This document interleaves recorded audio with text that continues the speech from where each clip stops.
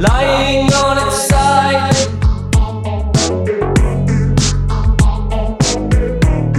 the ruins of the day, painted with a scar. And the more I straighten out, the less it wants to try.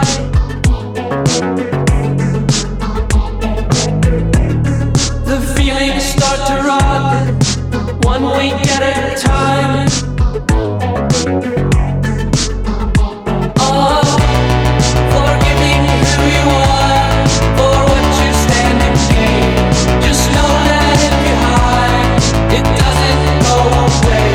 When you get out. All right, let's go ahead and get into it here. It is Saturday, 12:06 p.m. It is August 28th, 2021. BK here, coming at you guys from San Diego. Please follow me on Twitter at Bravo Kilo Actual for breaking news, and check out my Instagram at BK Actual. Just one quick announcement. There may be no podcast next weekend. I might have something going on, or I might try to do it on a Friday. I'm not quite sure yet, so I'll keep you guys updated on that through those social media channels. So let's go ahead, though, and start. And for the third week in a row, of course, we're going to start with Afghanistan, where a suicide bomber in Kabul did kill hundreds of people. And that does include, sadly, 13 United States troops.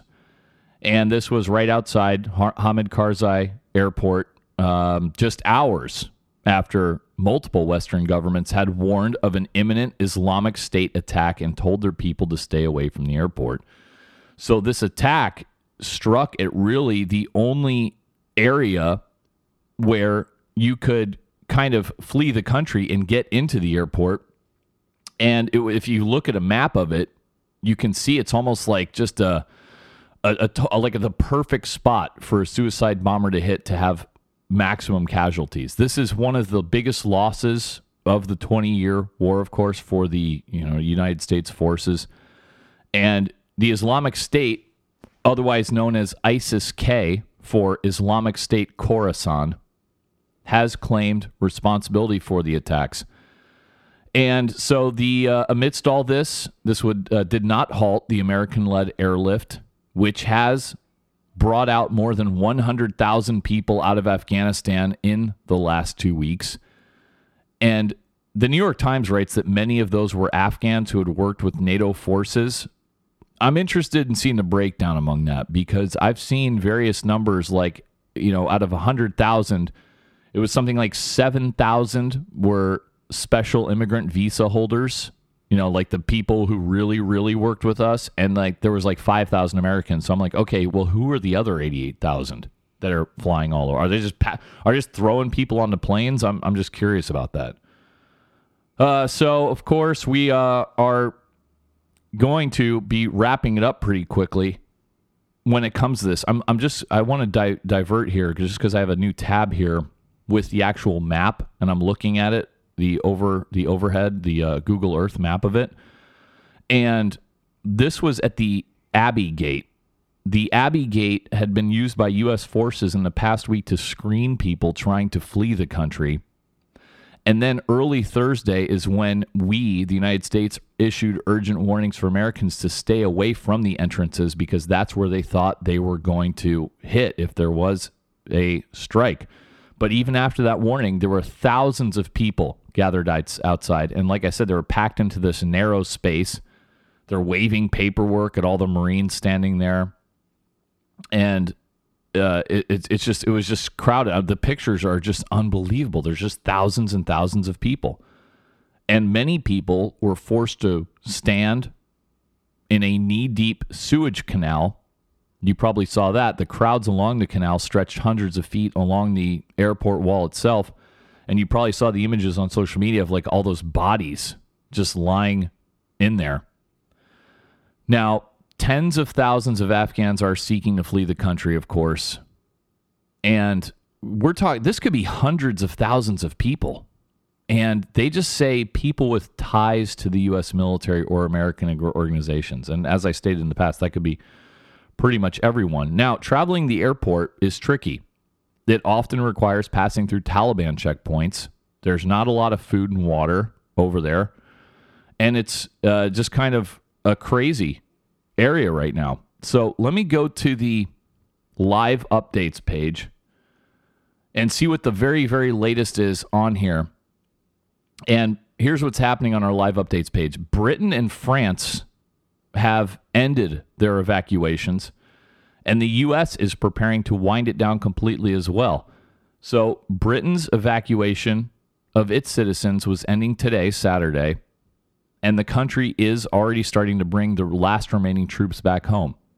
The U.S. State Department said today on Saturday that about 350 Americans were still awaiting evacuation from Afghanistan.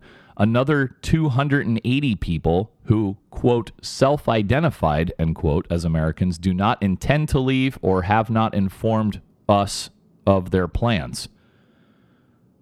What else here? France has ended its evacuations as well. On Saturday, today, a Pentagon official said about 6,800 people had been evacuated from the airport over the previous 24 hours, bringing the total to 117,000 people evacuated since the operation began on August 14th. And they still think that hundreds of thousands of Afghans are still want to get out of the country, but they're pretty much saying like, well, you know what, we're over it. As you can imagine, with a huge fucking suicide bomb that just killed 13 of our people. And the latest casualty count, by the way, up there is they're thinking as many as 170 people died. This suicide bomb must have been fucking huge. So obviously the question is, did the Taliban let him go through? Because if it was that big, how could you miss that? Because the Taliban have the outer cordon, right, of security. And then they were allowing people to go through the airport, and then we would get security there. So that's the big question. Were they patting people down at all? How do you miss something this huge? Or did they just let him slip through, saying, fuck it, we'll just blame ISIS, or ISIS will take the blame? Were they working with ISIS? We just don't know. Here's a little nugget that happened today. The first time I'm hearing this, Pentagon officials publicly acknowledged today the possibility that some of the people killed in the aftermath of the suicide bombing at the airport may have died in gunfire coming from American service members after the suicide bomber detonated himself. Wow. And then we did strike back kind of half-assedly. We did a drone strike in Nangarhar province. And the Pentagon said that 2 Islamic State militants were killed and 1 was wounded in that drone strike. They said that one of the targets was a planner and the other one was a facilitator. Both, they said, this is Department of Defense, were involved in planning attacks against Americans, although officials at a news conference today declined to say whether they were involved specifically in this Kabul airport attack. And they didn't give any names either.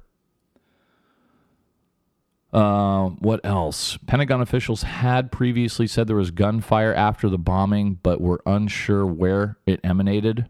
And now they're that's why they think it might have come from the Americans at the gate, but they're not sure. Press Secretary John Kirby, Pentagon Press Secretary, said that they cannot confirm that, but they cannot deny it either. The strike was carried out by a single MQ-9 Reaper drone flying out of a base in the United Arab Emirates, and it struck in Jalalabad, which is the capital of Nangarhar province. And yeah, they're claiming it did kill an ISIS-K planner known to U.S. intelligence analysts for developing a specific type of attack in the Kabul area, and that they believe the planner was involved in future plots against targets in Kabul as well. The planner and his associate were actually driving in a car in Jalalabad when the drone's Hellfire missile killed them. Good. Now remember, Sleepy Joe Biden has set a deadline of August 31st for complete withdrawal, and that's kind of, in line with what the Taliban expects too. They have said they will not budge on that. They've kind of set a red line, the Taliban has, saying that, hey, if you're here after August 31st, you're a target. A military official says there are now about 4,000 American troops on the ground in Kabul, down from a peak of 5,800. Let's see, what else on the live updates page? 2 Paralympians who were evacuated from Afghanistan have arrived in Tokyo. Huh. Interesting. Okay. And these are Afghanistan competitors, obviously. And also, we destroyed a base. Finally, they got around to fucking destroying something before they left. Like I said that they should do months ago. Yeah, a controlled detonation by American forces that was heard throughout Kabul has destroyed Eagle Base. That is the final CIA outpost outside the Kabul airport. Wow, somebody fucking actually figured it out. Blowing up the base was intended to ensure that any equipment or information left behind would not fall into the hands of the Taliban. Duh! The Eagle Base was a former brick factory, and it grew from a really small CIA outpost to a huge center that was used to train the counterterrorism forces of Afghanistan's intelligence agencies. And according to officials, those forces were some of the only ones to keep fighting as the government collapsed. A former CIA officer who served in Afghanistan, Mick Mulroy, said that they were an exceptional unit. And they were the last ones fighting, and they took heavy casualties.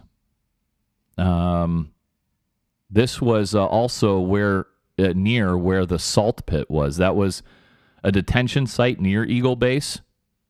And they used to kind of fuck with our detainees there. One time, a CIA officer ordered a prisoner named Gul Rahman stripped of his clothing and shackled to a wall, and he died of hypothermia. The CIA board recommended disciplinary action, but was overruled. One former CIA contractor said that leveling the base would have been no easy task because in addition to burning the documents and crushing hard drives, sensitive equipment needed to be destroyed. So it did not fall into the hands of the Taliban. And the base's destruction, of course, had been planned. It was not related to the huge explosion at the airport, that suicide bomb. Let's see, what else? And now we're basically partnered with the Taliban. And it's, this is just so fucked up, everything about it. I'll have more on the actual bombing in a little bit later, but suffice it to say, they have released the names officially of all 13 troops, and it was just horrible. We had, I believe, I'm just going off memory, it was a Navy corpsman, 11 Marines, and 1 Army guy as well. The New York Times has a story where they highlight how crazy this has all been because one of the Marines who died was 20-year-old Lance Corporal Riley McCullum, and he was 8 months old on 9/11. And now he's one of the last casualties of the 20-year war in Afghanistan. And it was just a horrible story. His father told the story about when he tried to check in with his son, he heard about the bombing, and Jim McCullum messaged his son Riley, quote, "Hey man, you good?" End quote. But he never heard back, and his son was gone. Just fucking horrible. Yep. Lance Corporal McCullum also he was expecting a child as well. He just got married. Jeez. Fucking, and you wonder why, guys, why I've been screaming for us to leave Afghanistan for years, right? Was it worth it? One last fuck you from these terrorists to us, was it worth it? No, it wasn't worth it. So how about some of the deadly days of the global war on terror? Well, let's see. Let's go through a few of them. On December 21st, 2015, a suicide attacker rams an explosives-laden motorcycle into a patrol. That killed 6 American troops. October 2nd, 2015, 11 people, including 6 U.S. service members, are killed when a U.S. Air Force C-130 transport crashed. December 17th, 2013, 6 U.S. service members are killed when a helicopter crashes. More and more. Let's see. March 11th, 2013, a helicopter crash in southern Afghanistan kills 5 American service members. And that was on the same day where 2 U.S. Special Operations Forces were gunned down hours earlier in an insider attack by an Afghan policeman. Of course, August 6, 2011, that was Extortion 17. That killed 30 American troops and 8 Afghans. May 26 of 2011, 9 NATO service members are killed, including 7 U.S. troops, when a bomb exploded in a field they were patrolling. Oh, God, some of these I had forgotten about. Remember this one? April 19th, 2011. An Afghan officer killed 8 U.S. airmen and 1 U.S. civilian during a routine meeting at an Afghan Air Force headquarters compound in Kabul. September 21st, 2010, a helicopter crashed in southern Afghanistan, killing 9. 3 were Navy SEALs. 1 was assigned to the Naval Special Warfare Unit, and 5 were soldiers from the 101st Combat Aviation Brigade. Let's see here. October 26, 2009, 11 American soldiers are killed in separate helicopter crashes. God. This is this list just goes on and on. If you want to, here's the one. Here's the one I was actually on. February 18th, 2007, U.S. helicopter crashes in the Shajoy district of Zabul province, killing 8 American troops. Yeah, that was fucked up. If you want to Google the rest of them, guys, you can Google deadliest days for U.S. troops in Afghanistan, and it's on Al Jazeera if you want to look at the rest of it. But you just look at it, you just look at these, and it's numbing after a while. And the funny thing is, before this latest atrocity has happened, before the whole evacuation chaos, I mean, when was a lot people weren't talking about Afghanistan? 6 months ago, nobody cared. It was so far removed from the American public, what was going on. Nobody was talking about Afghanistan. I would, and even me, who was, do these kind of things, I would only refer to it periodically because it had kind of settled into a long slog and not much was fucking happening. But over there, it's a whole different world. Now, many of you did send me this story. Let's talk a little bit about these veterans who were trying to get people out of Afghanistan. These are a bunch of retired guys. And it's pretty crazy. They're calling it a digital Dunkirk, like Dunkirk from World War II. And it's amazing what these guys have been able to accomplish. And I've gotten a few messages from a few of them. But this is pretty crazy. They decided to call it Operation Pineapple. And they thought, well, if the American government can't do this, then we have to get the people who worked with us out of the country. And it was pretty extraordinary. I'm sorry, they called it the Pineapple Express. Let me correct myself up there. And this was to shepherd hundreds of at-risk Afghan forces and their families to safety. So these groups were kind of working unofficially with the U.S. military and U.S. embassy, but they were kind of it was all using encrypted apps. It was all using satellite imagery, looking at Taliban checkpoints. And as of Thursday morning, the group said it had brought as many as 500 Afghan special operators, assets, enablers, and their families into the airport in Kabul, and they would hand them over to the U.S. military and then go back and get more.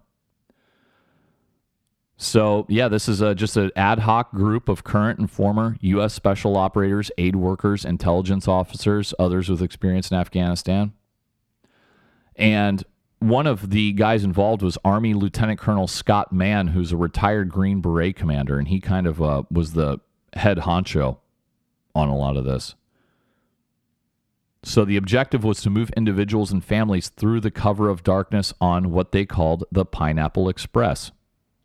And this was pretty extraordinary. I'm sorry, guys. I'm just scrolling through. There's so much detail in this story.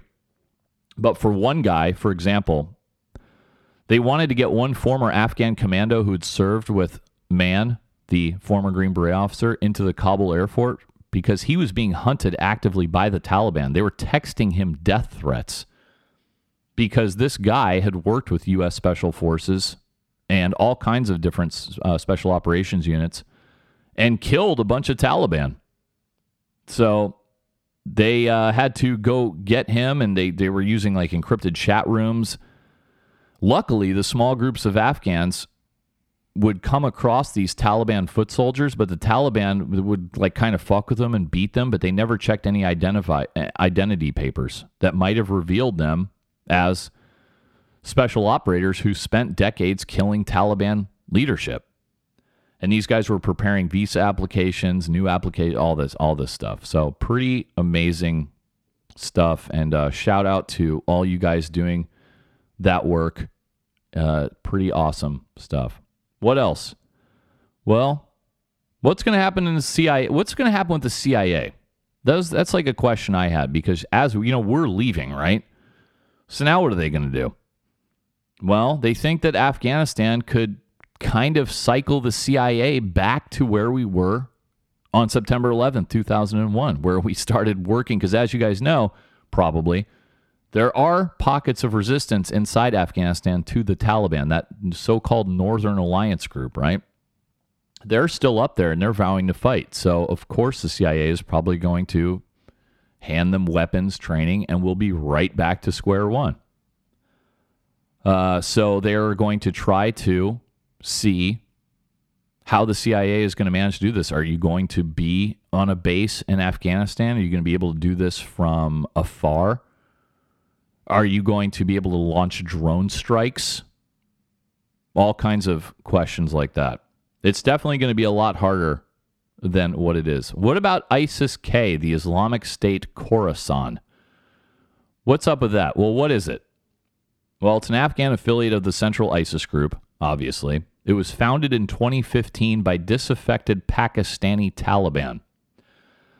They embrace a more violent version of Islam than the Taliban. That's right. They think the Taliban is too soft, if you can believe it. They disregard international borders, and they envision their territory transcending nation states like Afghanistan and Pakistan. By the way, the name Khorasan translates to the land of the sun. Khorasan refers to a historical region that includes parts of Iran, Afghanistan, and Pakistan. What else happened with the ISIS-K? Well, what were its roots like? Well, a branch of Al-Qaeda broke away, remember, from the main branch of Al-Qaeda, and they established a so-called caliphate, that Islamic theocracy in large parts of Iraq and Syria. And that was the ISIS that we all know and love. At their peak, their territory was the size of Britain. And they were quite savvy about social media, much more so than Al-Qaeda. You guys remember all the produced videos they put out of guys cutting people's heads off and burning cages, burning people alive, all that kinds of shit. So, who are their enemies? Well, us, of course, but they also do not like the Taliban. They've been fighting for turf wars, particularly in eastern Afghanistan, for a couple of years now. Since 2017, ISIS-K has been responsible for roughly 250 clashes with U.S., Afghan, and Pakistani security forces. And yes, more recently, ISIS-K leaders have denounced the Taliban's takeover of Afghanistan, saying that the group's version of Islamic rule was insufficiently hardline. And remember, in October 2019, we killed the head of ISIS in Iraq. That was Abu Bakr al-Baghdadi. And, you know, it didn't matter, though. You cut off one head, another one grows in its place. Now, in 2016, 1 year after it was founded, ISIS-K was at its peak size with about 3,000 to 4,000 fighters, but they think that's been cut in half. And I believe, I'm just going off memory here, But I'm pretty sure, remember when we dropped the Moab in eastern Afghanistan? I think that was for ISIS-K, and we just smoked the shit out of them right there. That killed a bunch of them. Let's see a few other headlines here before I get to the audio clips. What about the refugees, evacuees, whatever you want to call them? Well, they did say at least 250,000 Afghans who may be eligible for expedited American visas still remain in Afghanistan. That's way more than interpreters and other fighters, that's for sure. But they're desperate to leave. They don't know how many total remain in the country. We don't even know how many.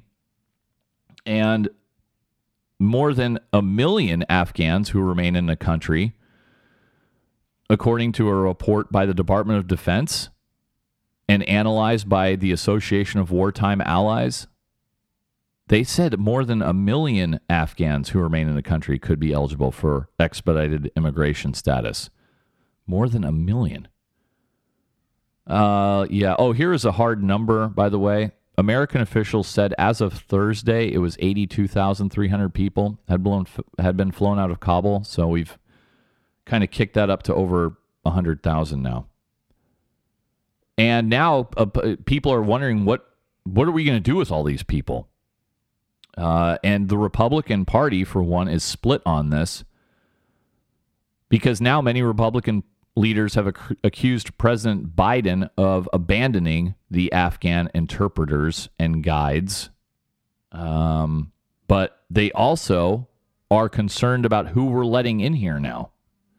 I mean, clearly they're not vetting hardly any of it. If it's that many people, if you're talking hundreds of thousands of people, you really think they're checking in the background? Like, how many people just got on and said, oh, yeah, I worked with the Americans, and they waved them onto the plane? I don't know.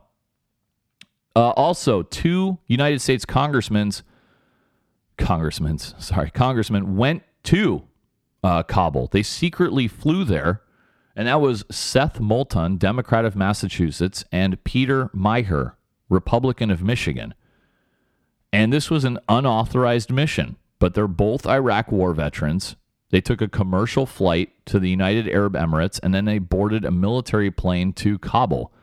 They spoke to State Department officials and U.S. commanders and troops on the ground. And this infuriated administration officials. That's funny because, you know, the White House is already annoyed by all the criticism they're getting. And Nancy Pelosi kind of blasted them as well. I have a clip of her doing that a little bit, but I'm glad they went. There should be accountability. You can't trust what the White House says. They've friggin' screwed up this whole thing from the beginning. So I'm glad they went. Good for them. Sometimes you just got to fucking, the old saying, it's better to beg for forgiveness than ask for permission. Absolutely. I'm a big believer in that. As a matter of fact, here is Nancy Pelosi being asked about the 2 congressmen. So let's hear what she says here. When did you learn that Congressman Moulton and Congressman Meijer had traveled to Afghanistan? And is that what prompted your letter instructing members not to travel to the region? When did I learn? Around the same time, a little before it was in the public domain. I'll tell you why it wasn't in the we didn't make it known because it would be dangerous for them. So a matter of hours, but still until they were airborne, it would not have been safe for them. The Secretary of Defense, Secretary of State, there's a real concern about members being in the region. And so with the, shall we say, knowledge of the Secretary of Defense as to what the risk would be to these members. Okay, all right, let me just start. I can barely listen to her. Meanwhile, she's holding fundraisers in Napa Valley. Yeah, it's funny because normally a congressional delegation or a CODEL is like a big deal as somebody who worked for the State Department doing security, right? And that's more of an indictment on the pedestals we put these guys on. They should, if you want to go. Because like in Iraq, they'd fly in, it was like a huge deal. Everybody had to get dressed up and, there was like multiple teams guarding like 3 congressional schmucks. And it's like, dude, really? This is stupid. But yeah, if you want to go. I'm glad they did. One kind of cool story was a baby born on an evacuation flight, a C-17, has been named after the aircraft's call sign. And they did name the little girl Reach, and that was the call sign of the C-17 that flew them from Qatar to Ramstein. So the Afghan mother who's not been named went into labor, and yeah, she was fucking gave birth right there in the plane. It was curious. So like, what citizenship is that child? You know, you're like literally born with not in a country at all. And then also, I wanted to address this because I saw this on social media a lot. And these were all the San Diego area students that were stranded in Afghanistan. Everybody's like, how horrible is this? Yeah, and it's not great. But let me caveat that a little bit, because after I read the article, these people were fucking dumb. First of all, they're El Cajon families, right? And they're pretty much, if I'm reading between the lines, all Afghan people themselves. So, in other words, they have already been welcomed into America, and they decide, while the Taliban is fucking going around knocking down post after post for the last 6 months, they decide now is a great time to go visit grandma. Yeah, that's right. They decide that even after we issued multiple travel warnings to them saying it's not a good idea for you to come to Afghanistan. And hey, I got a better idea. If you want to see grandma, why don't you fucking fly her here? Did that occur to you? And some of you guys were trying to tell me like, oh, no, they traveled in May and June. That was before the Taliban offensive. And I was like, no, that was before the last couple of weeks, but they were still on the offensive and there was still widespread fighting. So I'm not trying to hear that shit. It was not part of an organized trip. They just kind of had different dates. Yeah, many of the families arrived in Afghanistan in early May and June. Okay, yes, that's before the most recent crisis, but clearly the Taliban was still already knocking over bases and seizing control of provinces. I've been talking about this for like 6 months now. I know for a fact. And if I know, they must know what's going on. They're friggin' natives. They speak the native language. So that was stupid, dude. And here you go. Most of the families came to the U.S. on a special immigrant visa after having worked for the U.S. government. See? So you made it out. One guy says he came here on a special visa in 2015. And he wanted to take his... this is a guy who said he would have gone back to Afghanistan for a summer vacation, but he didn't go this year because his son's passport had expired during the pandemic, so now he feels lucky. Yeah, well, these guys already got your special immigrant visa, and you want to go back? Not a good idea. And then there was this guy. How about active duty Marine Lieutenant Colonel Stuart Scheller? He publicly called out senior leaders in a widely shared video. Many of you sent this to me. And guess what? He has now been relieved of his duties, and that was as of yesterday, because he decided to call out Secretary of Defense Lloyd Austin, Joint Chiefs of Staff General Mark Milley, and others for not raising their hands and saying, we screwed this up. So I am going to play the clip, and I haven't heard the whole thing, but this is Lieutenant Colonel Stuart Scheller, USMC, and let's hear how this goes. The reason people are so upset on social media right now is not because the Marine on the battlefield let someone down. That service member has always rose to the occasion and done extraordinary things. People are upset because their senior leaders let them down, and none of them are raising their hands and accepting accountability or saying, we messed this up. If an 05 battalion commander has the simplest live fire incident EO complaint, boom, fired. But we have a Secretary of Defense that testified to Congress in May that the Afghan National Security Force could withstand the Taliban advance. We have chairmen of Joint Chief, who the Commandant is a member of that, who's supposed to advise on military policy. We have a Marine combatant commander. All of these people are supposed to advise, and I'm not saying we've got to be in Afghanistan forever, but I am saying, did any of you throw your rank on the table and say, hey, it's a bad idea to evacuate Bagram Airfield, the strategic air base, before we evacuate everyone? Did anyone do that? And when you didn't think to do that, did anyone raise their hand and say, we completely messed this up? I've got battalion commander friends right now that are posting similar things, and they're saying, wondering if all the lives were lost and if it was in vain, all those people that we've lost over the last 20 years. And he goes on to say that we're all part of a chain. While every link may not be tested, the strength of the chain is only as strong as each link, and you got to be, good link, something like that. And what I'll say is, and from my position, potentially all those people did die in vain if we don't have senior leaders that own up and raise their hand and say, we did not do this well in the end.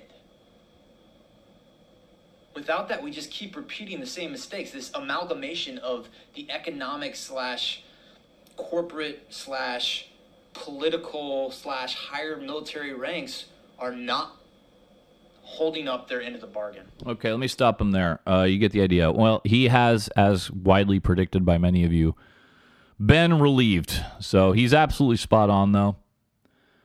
And then my last story before I get to the rest of the audio clips, guys, I wanted to put this out. The Daily Wire got a hold of an email, and this is from the Office of Naval Intelligence, and the office, has informed active duty and retired service members that they cannot condemn President Joe Biden amid the pullout of troops from Afghanistan. This was an email from the ONI Chief of Staff, and the email, I'm going to read from it directly in a moment, but the email reminded the members that per a uniform code of military justice, they cannot disrespect senior government leadership, which would include the president, vice president, Congress, Secretary of Defense, and more.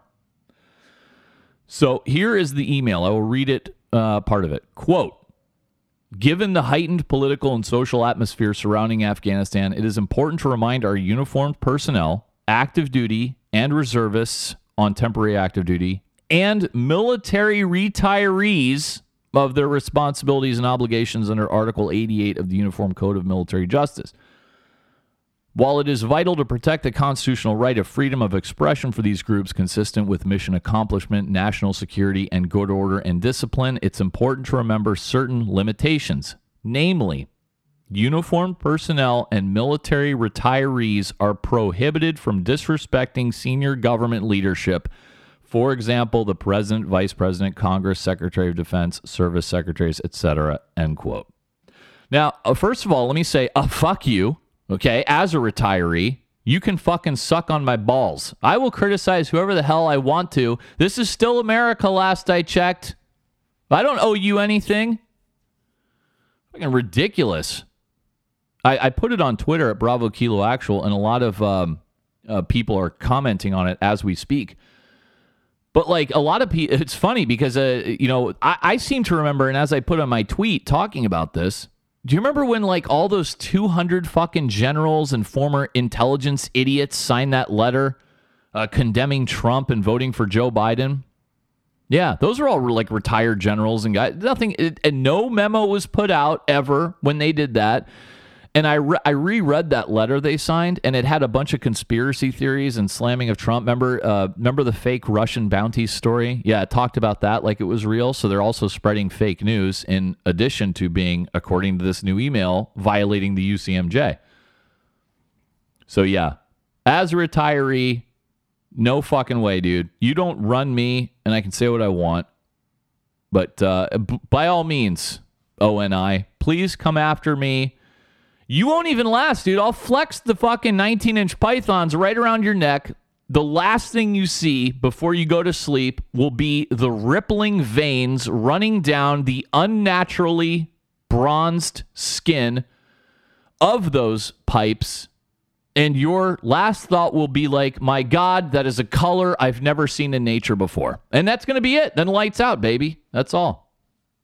Okay, so let me get to the audio clips. I'm going to start with a little bit of a mosh-up of Sleepy Joe when he made the speech after our service members were killed at the Kabul airport. So you're going to hear, it's basically, like I said, like a couple different clips all spliced together. So let me hear them play this. A tough day.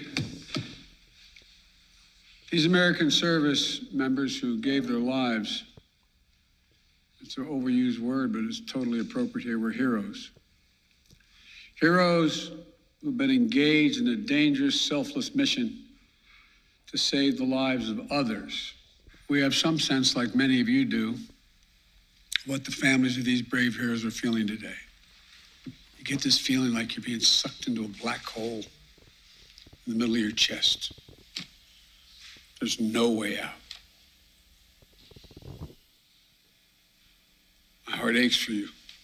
To those who carried out this attack, as well as anyone who wishes America harm, know this: we will not forgive. We will not forget. We will hunt you down and make you pay. We will not be deterred by terrorists. We will not let them stop our mission. We will continue the evacuation. I've also ordered my commanders to develop operational plans to strike ISIS-K assets, leadership, and facilities. We will respond with force and precision at our time, at the place we choose, in a moment of our choosing. Here's what you need to know. These ISIS terrorists will not win. We will rescue the Americans who are there. We will get our Afghan allies out, and our mission will go on. America will not be intimidated, and I have the utmost confidence in our brave service members who continue to execute this mission with courage and honor to save lives and get Americans, our partners, our Afghan allies out of Afghanistan. Do you bear any responsibility for the way that things have unfolded in the last 2 weeks? I bear responsibility for fundamentally all that's happened of late. Our interest in going was to prevent al-Qaeda from reemerging, first to get bin Laden, wipe out al-Qaeda in Afghanistan, prevent that from happening again. As I've said 100 times, terrorism is metastasized around the world. We have greater threats coming out of other countries, a heck of a lot closer to the United States. We don't have military encampments there. We don't keep people there. We have over-the-horizon capability to keep them from going after us. Ladies and gentlemen, it was time to end a 20-year war. Thank you so much. Okay, and there he goes off to it. Okay, more clips, and then I'll just wrap it up with my thoughts here. Let's, I played a lot of these already. That was all kind of condensed into that one clip. So, let's see here. This wasn't in there. Did you guys see that story where we apparently gave the Taliban a list of American names because stupid fucks that we are? We're like, well, here's the list of names that we want people to be able to get to the airport. So could you guys make that happen? And he was asked that question. I can't tell you with any certitude that there's actually been a list of names. I know there may have been, but I know of no circumstance. It doesn't mean didn't exist. That here's the names of 12 people, they're coming, let them through. Yeah, that definitely happened. Here is a hapless, bumbling Secretary of State Anthony Blinken. Or is it Antony? Those weird names. Here he is saying that they are relying on the Taliban to permit safe passage for Americans. We're relying. The Taliban have made public and private commitments to provide and permit safe passage for Americans, for third country nationals, and Afghans at risk going forward past August 31st. The United States, our allies and partners, and more than half of the world's countries, 114 in all, issued a statement making it clear to the Taliban that they have a responsibility to hold to that commitment and provide safe passage for anyone who wishes to leave the country, not just for the duration of our evacuation and relocation mission, but for every day thereafter. Yeah, I really friggin' doubt that's going to happen. Let's see. And this is weird. This is kind of going around right-wing media, where Joe Biden said he was given a list of people to call on, and he says he was instructed to call on somebody. Let's hear this. Ladies and gentlemen, they gave me a list here.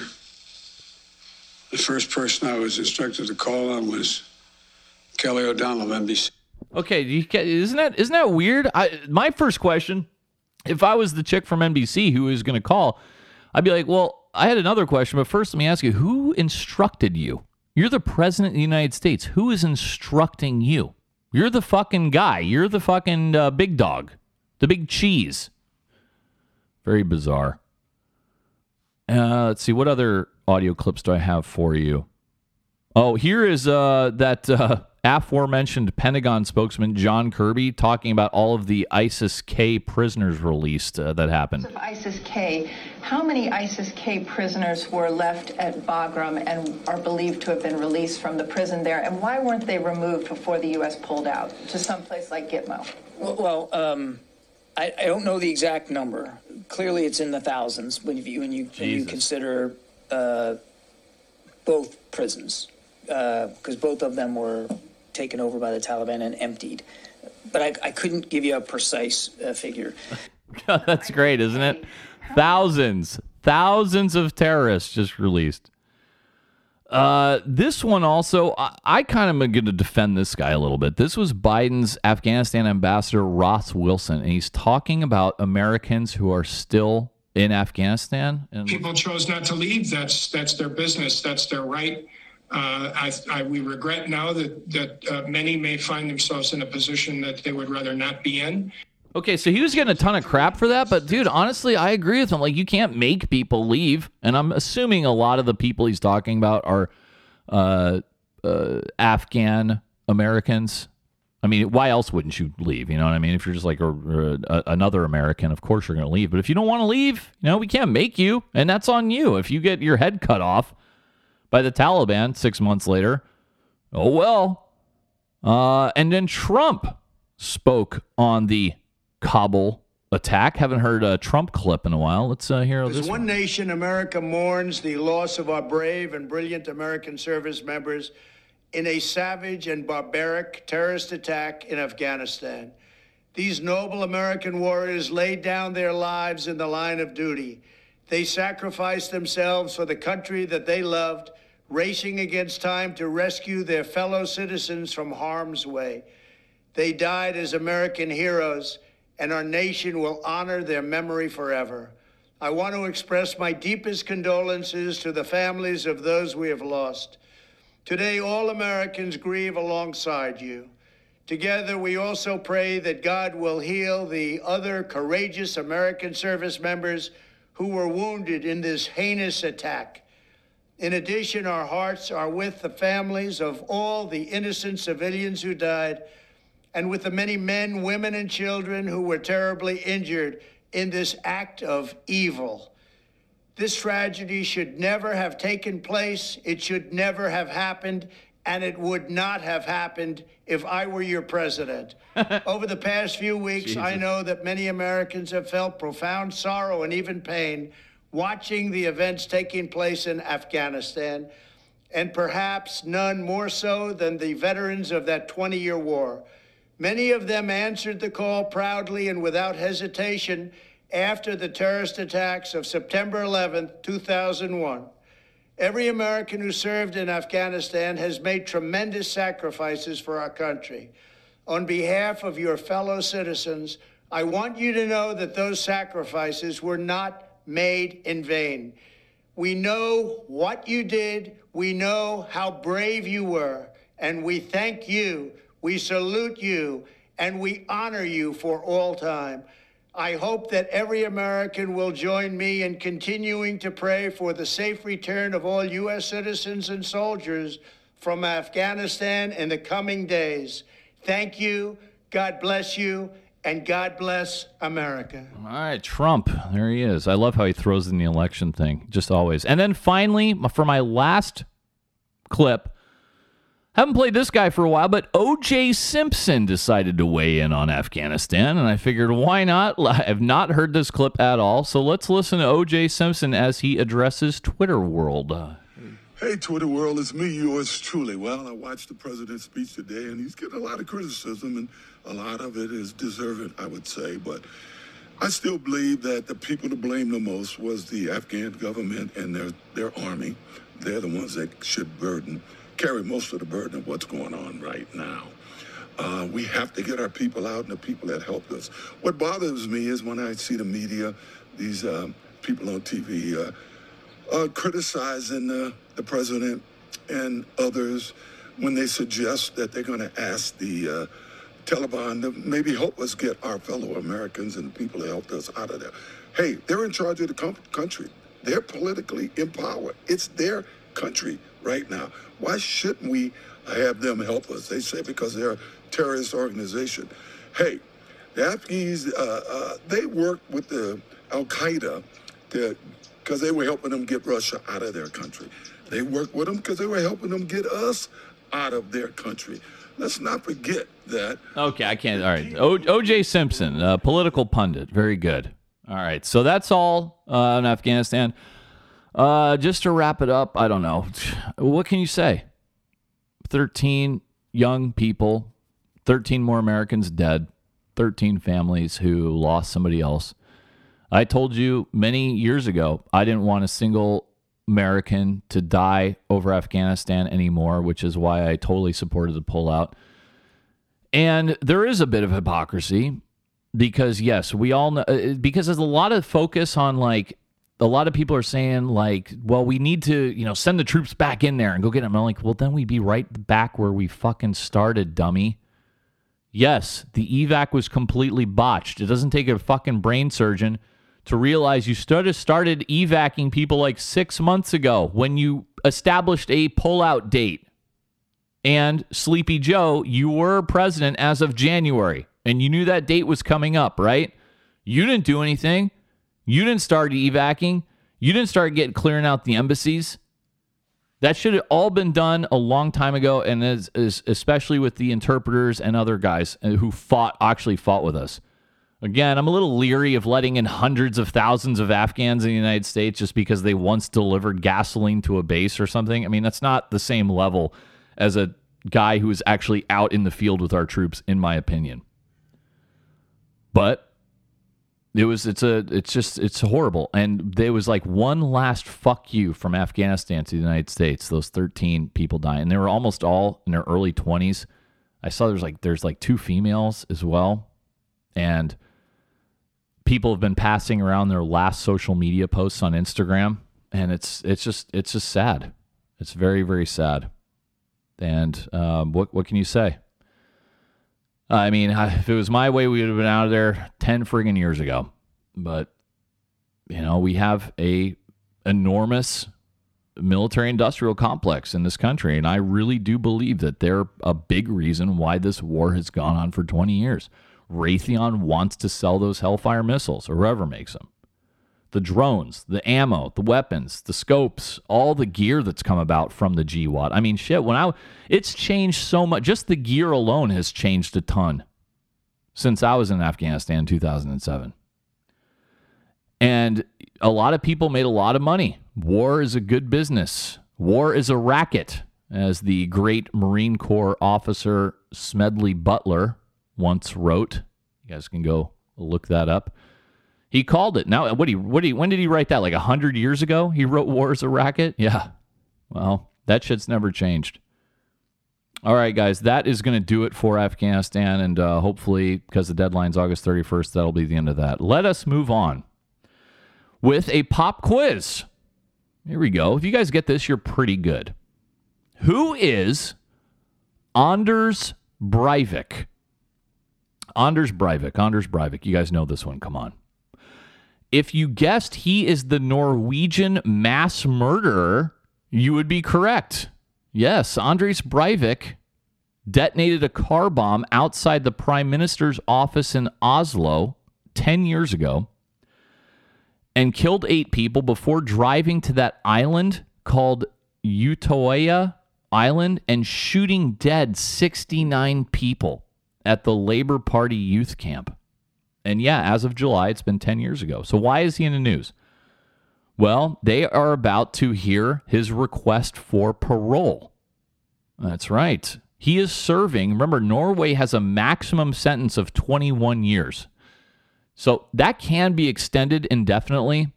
So it's a little, when I first read it, I was like, oh my God, but it's a little disingenuous because yes, you can extend it, but that's they can only give you 21 years. And then if at the end of it, they decide you're still a psycho, they can add another 21 years, I suppose.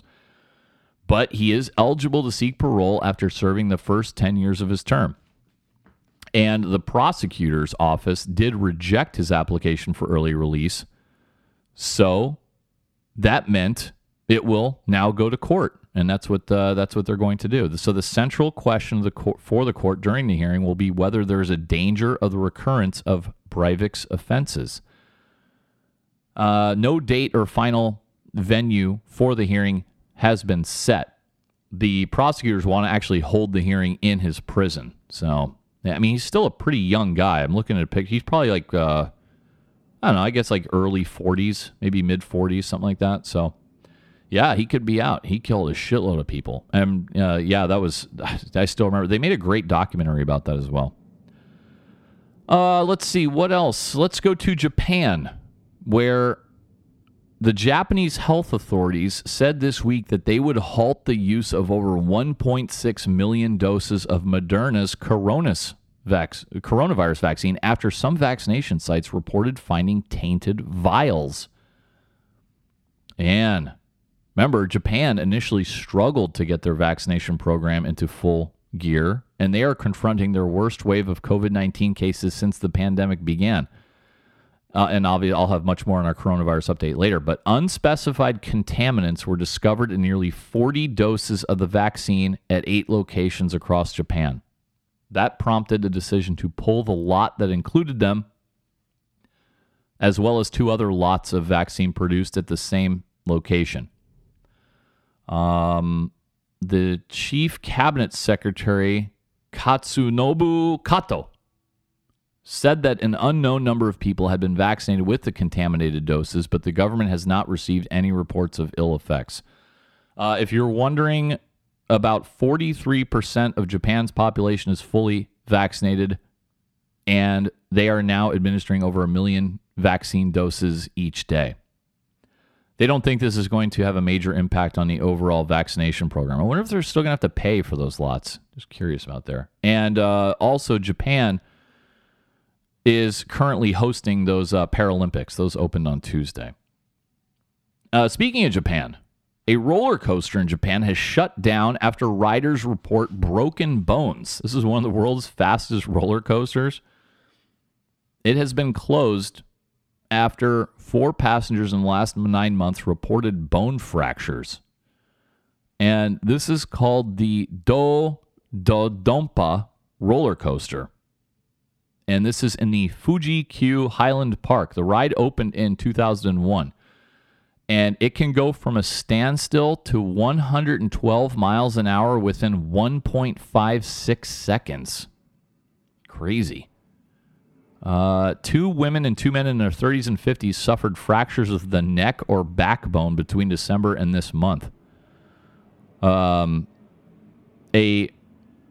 park spokesman said that they inspected the tracks and equipment and reviewed the roller coaster's speeds, but did not find any issues. And that was a spokesman named Kimi Konishi. And Konishi said, quote, "We should have reported earlier. Now, we hope the injured people will recover as soon as possible." End quote. And that's a spot-on impression, you guys. I'm not joking. I hunted her down, talked to her on the phone. She sounds exactly like that. Okay, how about it's a lot of bad news, especially with Afghanistan. Let's go to a few stories here. And here's a headline, and yes, I'm going to click on it every time. Man cuts off own penis during police chase. This is in Tennessee. A man cut off his own penis and threw it out of the car window while being chased by cops in Tennessee. This was 39-year-old Tyson Gilbert, who allegedly heard voices from the radio telling him to do it to, quote, save the world, end quote. So Gilbert led the cops on a 2-county chase after he was reportedly approached by Trooper Bobby Johnson, who had spotted his car parked partially in the roadway. And Johnson said, yeah, he pulled up, turned his lights on, the guy just took off. And finally, he did turn off the road eventually, came to a stop, and he was naked and covered in blood. and then he shut his door and kept driving. So they had to use spike strips and everything else. The story's funny. It closes with saying, it was not disclosed if he was under the influence of any substance during the chase. I'm betting, yeah.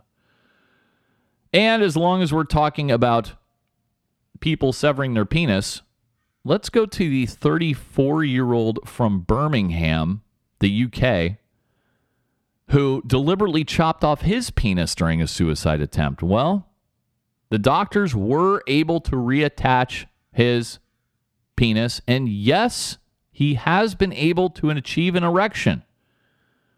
They have pictures of this in the British Medical Journal case reports if you really want to go look at it. But this guy had a history of mental illness, paranoid schizophrenia.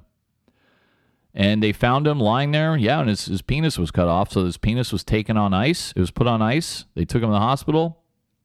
By the time he was resuscitated and put into the OR, his penis had been detached from his body for 23 hours.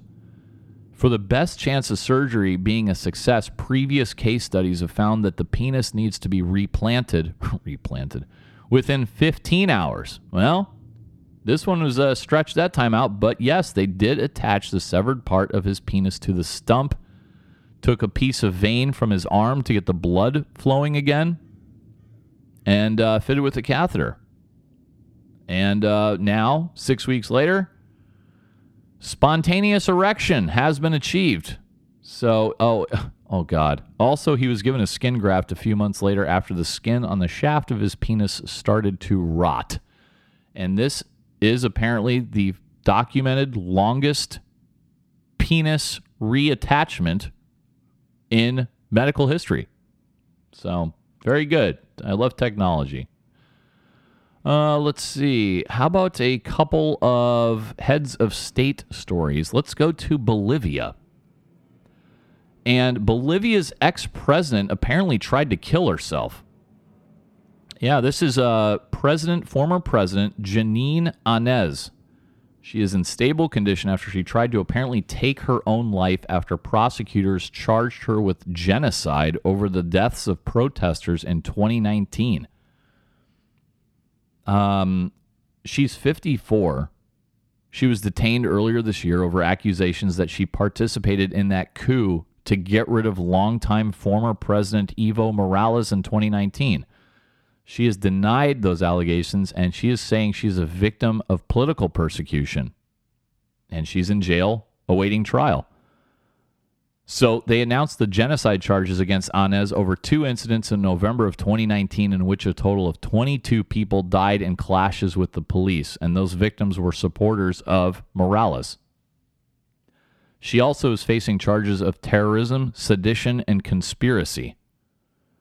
Her family has repeatedly asked the government to transfer her to a hospital for treatment of hypertension and other conditions. Well, apparently she tried to wax herself. She came to power in November of 2019 after Morales resigned and then fled the country following weeks of violent protests over his controversial re-election to an unconstitutional fourth term. So she got sworn in as interim president as the most senior parliamentarian at the time, but her political opponents denounced it as a coup. So under her administrations, Bolivia did hold peaceful elections in October of 2020, and that's when Morales' protege, Luis Arce, won a landslide victory, and he subsequently promised to pursue those he accused of staging that coup.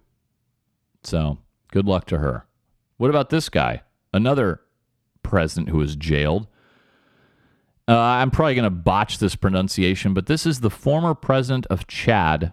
His name is Hissène Habré, and he was jailed for war crimes. He received a life sentence for crimes against humanity, including torture and sex offenses.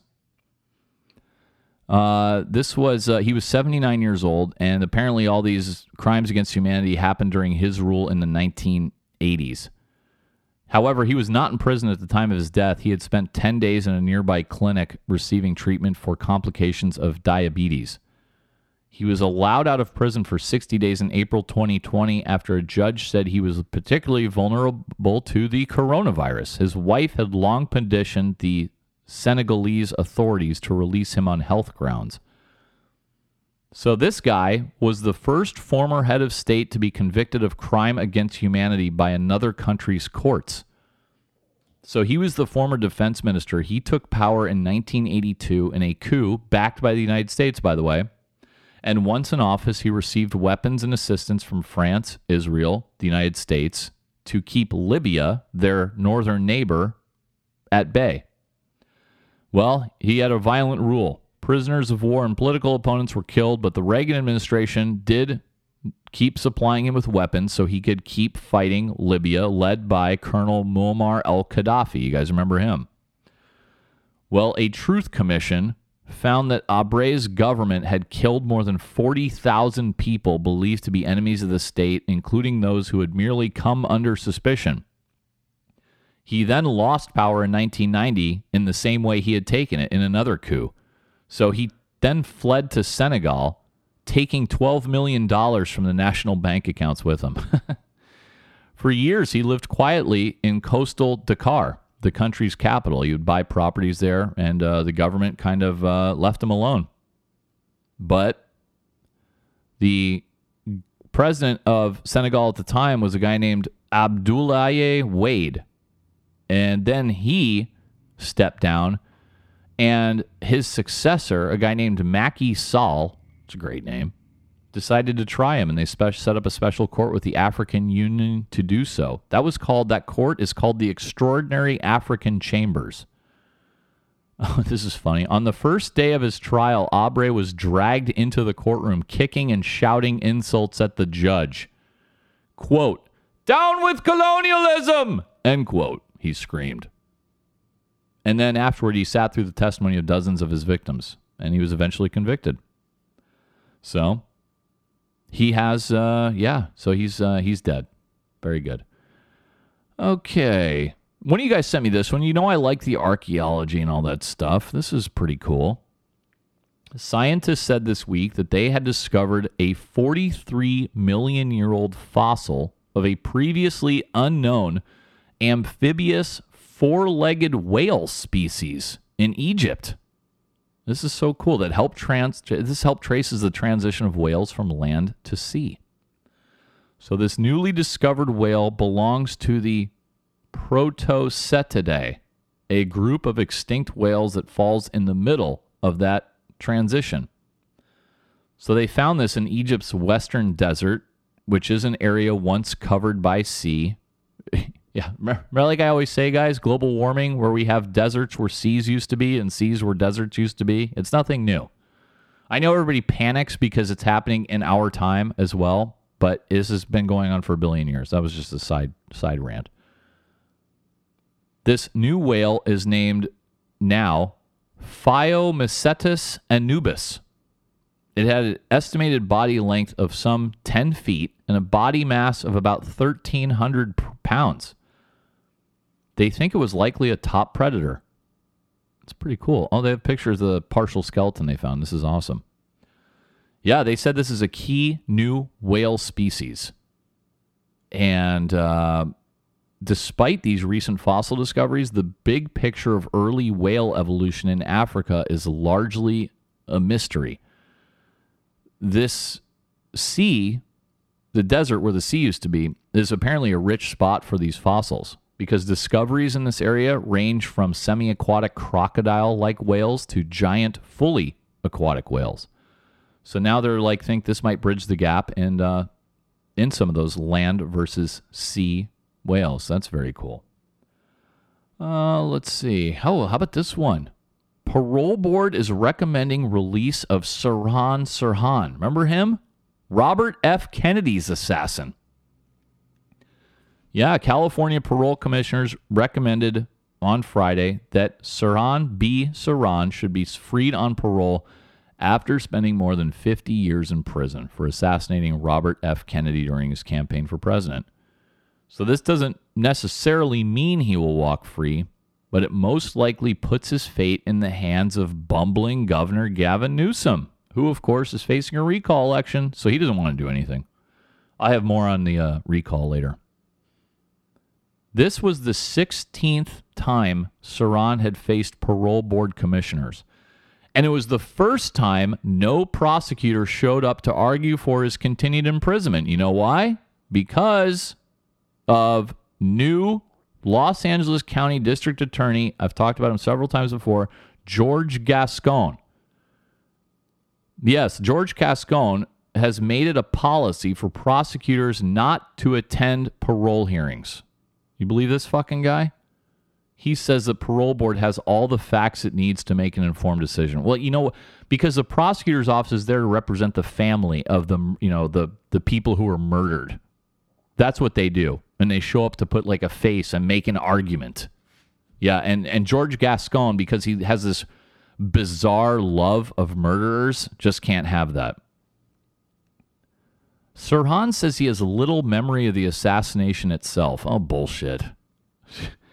Remember, the assassination, this was in front of hundreds of people. Like, how could you not have a memory of this?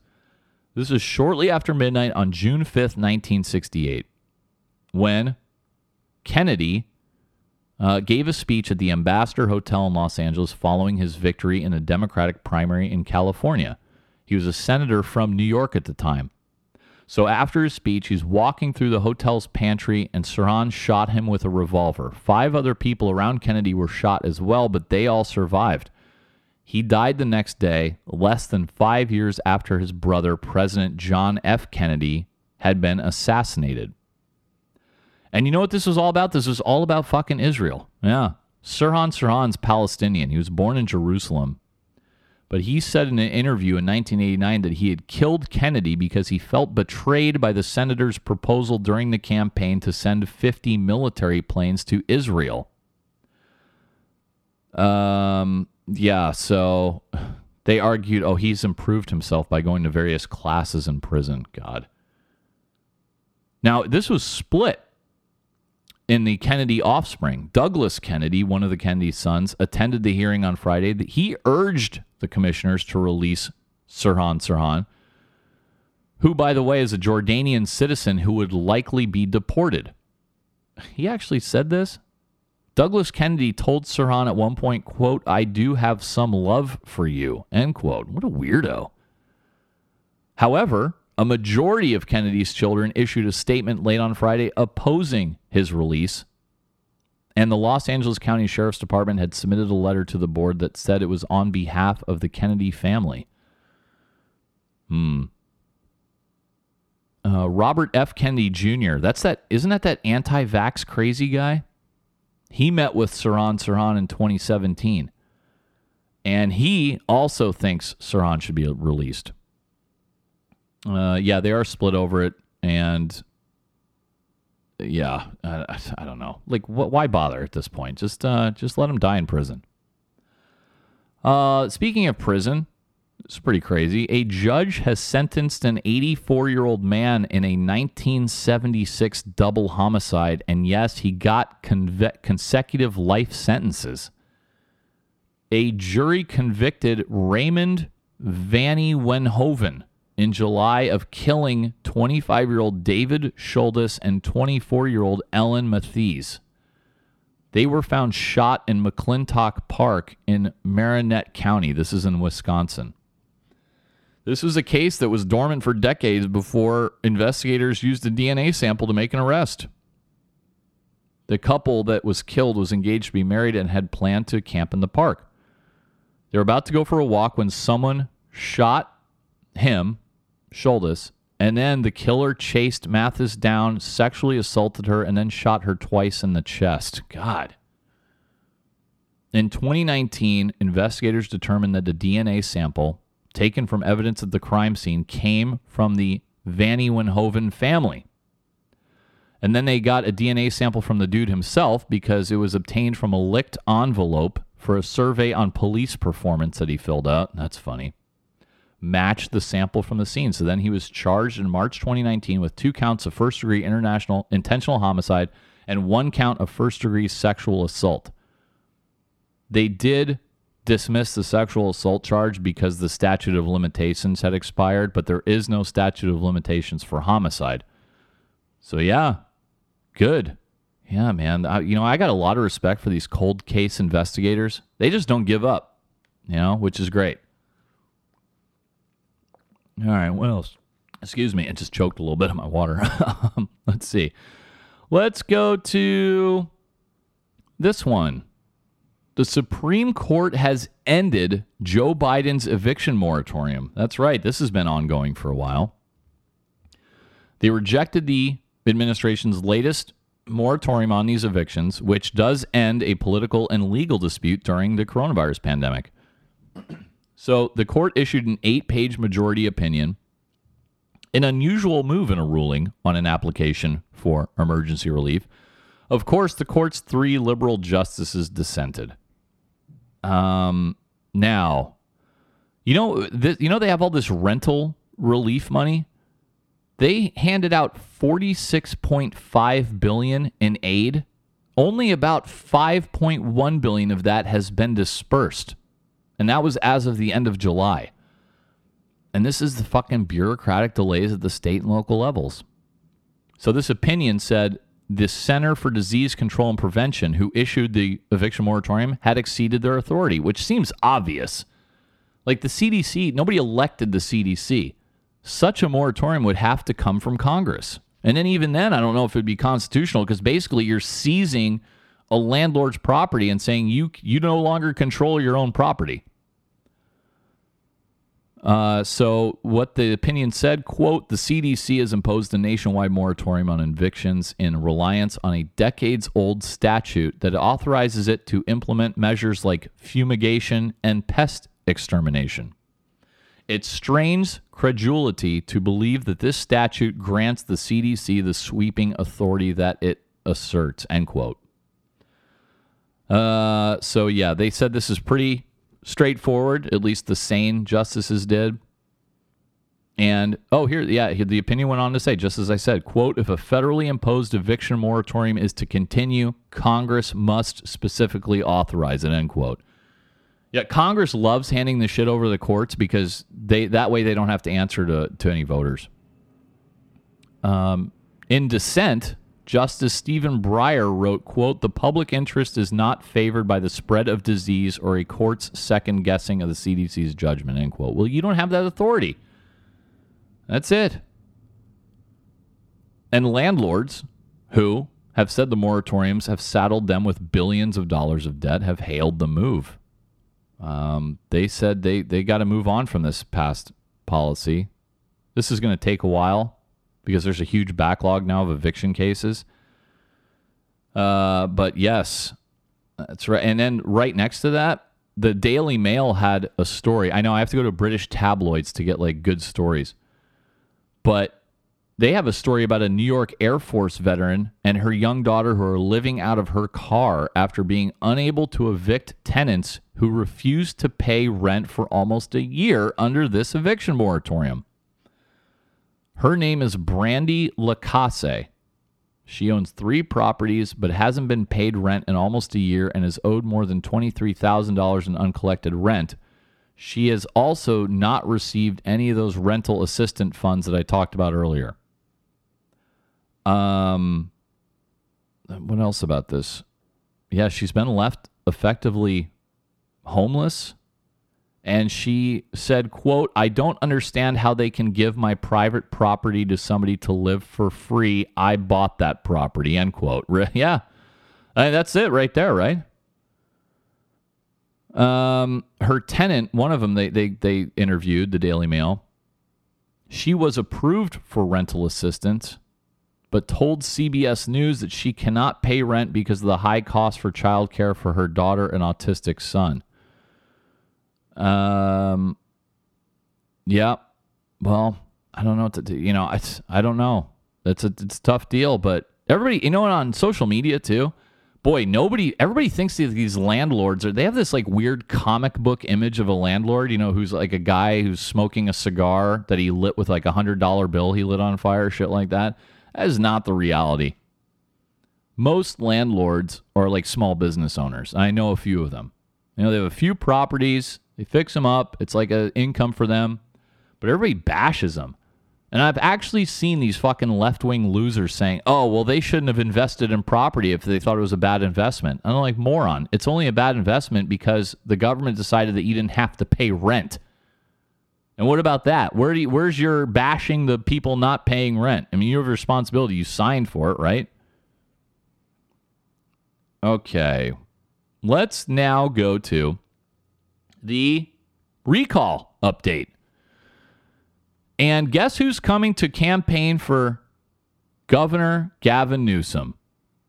That's right. Sleepy Joe himself is going to come campaign before the recall election, of course, on September 14th. If you live in California, you've already gotten a mail-in ballot, and you can also go vote in person, which I intend to do. So Biden had previously said he was going to come campaign for him, but a lot of people were wondering whether he would back out of the trip because of all the shit going on in Afghanistan. But according to press secretary for Biden, Jen Psaki, she said that Biden still planned to go to California. She did not have a date for the media at this point. Let's see. The coronavirus pandemic and all his corruption have obviously made the recall gather steam. And it was plenty of signatures to trigger the recall as well. In California, there are 22 million registered voters set to receive ballots by mail. One more time, it's 2 questions. Question 1, should Newsom be recalled? 2, if so, who would you like to replace him? The leading candidate to replace Newsom is Larry Elder, the conservative radio talk show host. And Vice President Kamala Harris also is supposed to return to the Bay Area this week to, support Newsom. Like, anybody gives a rat's ass what she thinks. She's a joke. And what else about the recall do I have here? Well, this was pretty crazy. Did you see this story? And it disappeared. Where Torrance police find 300 unopened recall ballots with gun, drugs, and mail in a sleeping man's car. Yeah, and now I checked before the podcast, there has been zero update to this story. All I know is that they've let the guy go on bail. But this was made in August 16th, this discovery, when Torrance cops were called around 10:45 p.m. about a man sleeping in his car at a 7-Eleven parking lot. And yeah, loaded handgun, some narcotics, and over 300 election ballots. Police say the man was a felon. The drugs found included Xanax and meth. God. Yep, he was taken into custody but has been released on his own recognizance. Police still don't know how he obtained the ballots and what his intent was. They did say the election ballots were untampered with and unopened, primarily from addresses in Lawndale and Compton.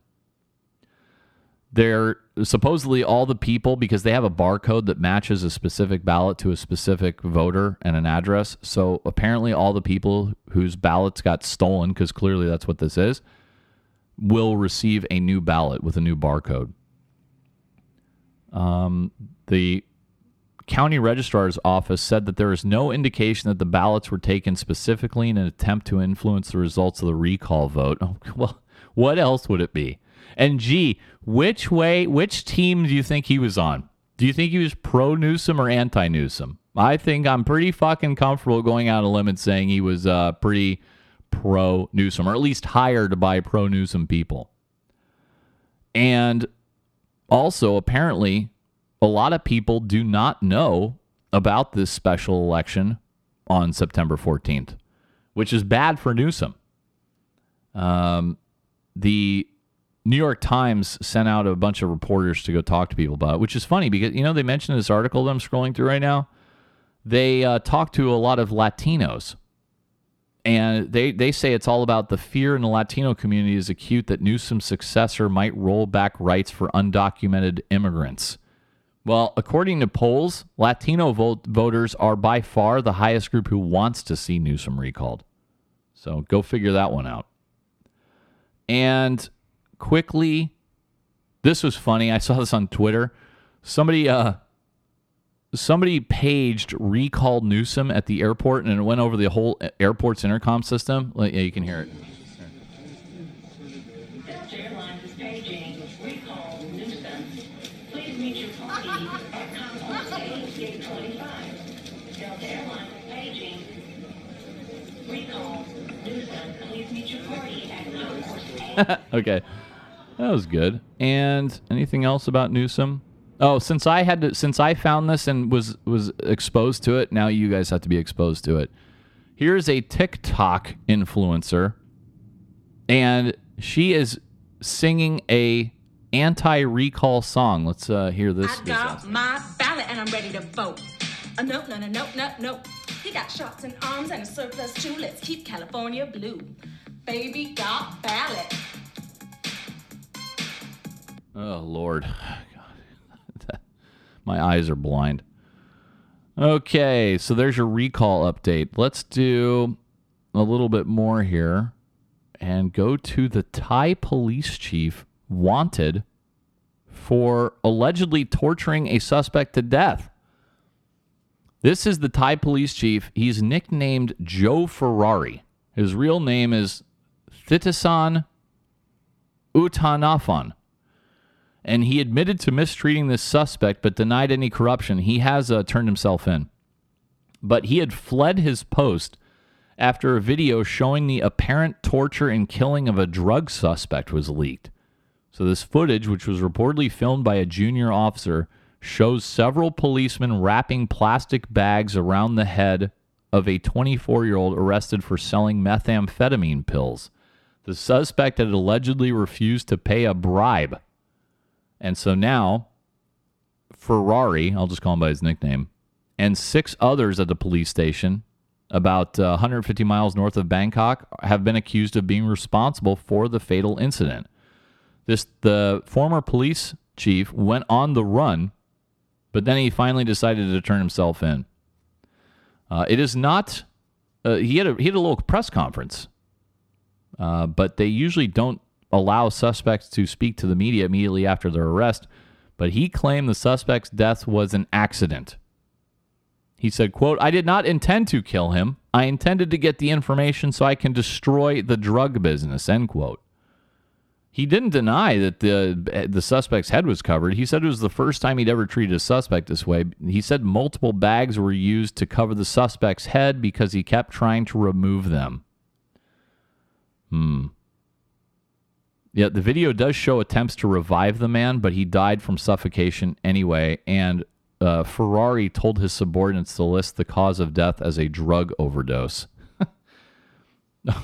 Yeah, you think this guy doesn't take bribes? Check this out.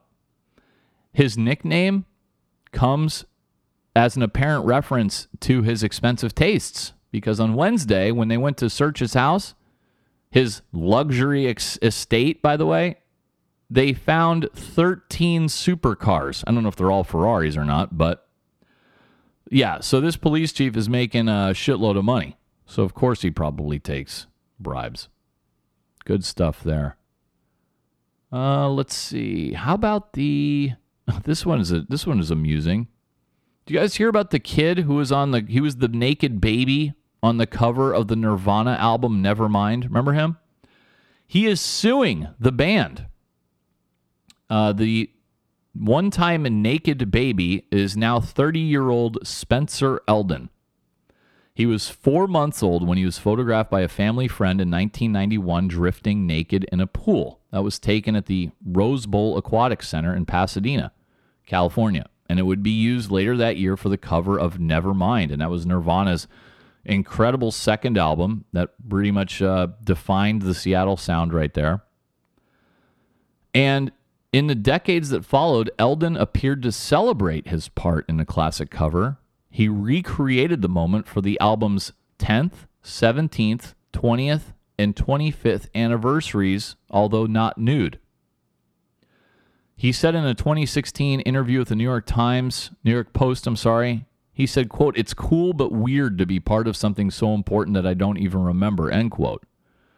He actually posed with the album cover in that 2016 interview at 25 years old. But now he has filed a federal lawsuit against the estate of Kurt Cobain and Dave Grohl, the, of course, former member of Nirvana, and Chris Novoselic, and Cobain's widow, Courtney Love, and then along with a bunch of producers and stuff like that.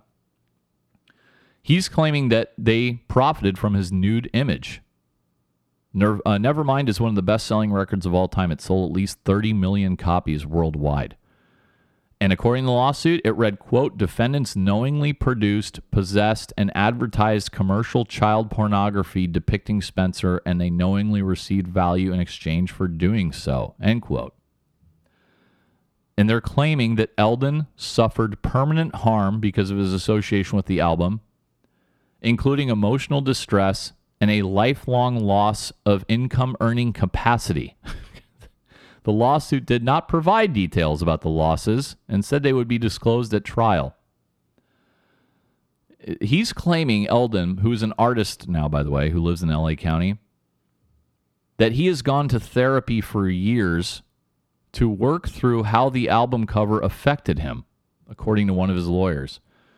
She said, the lawyer, quote, he hasn't met anyone who has not seen his genitalia. It's a constant reminder that he has no privacy, end quote.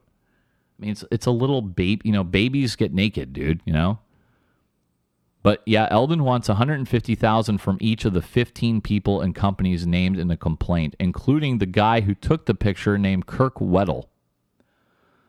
The photo of Eldon was picked from among dozens of pictures of babies Weddle had photographed for the album cover, which Kurt Cobain wanted to show a baby underwater.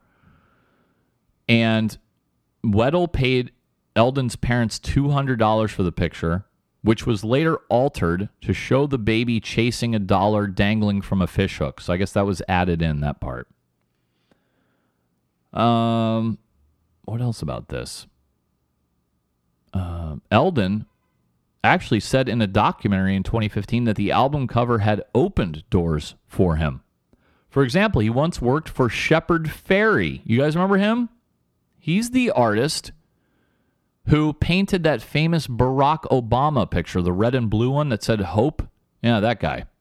And Shepard Fairey was actually sued by the Associated Press, by the way, for using their photograph of Barack Obama for that piece.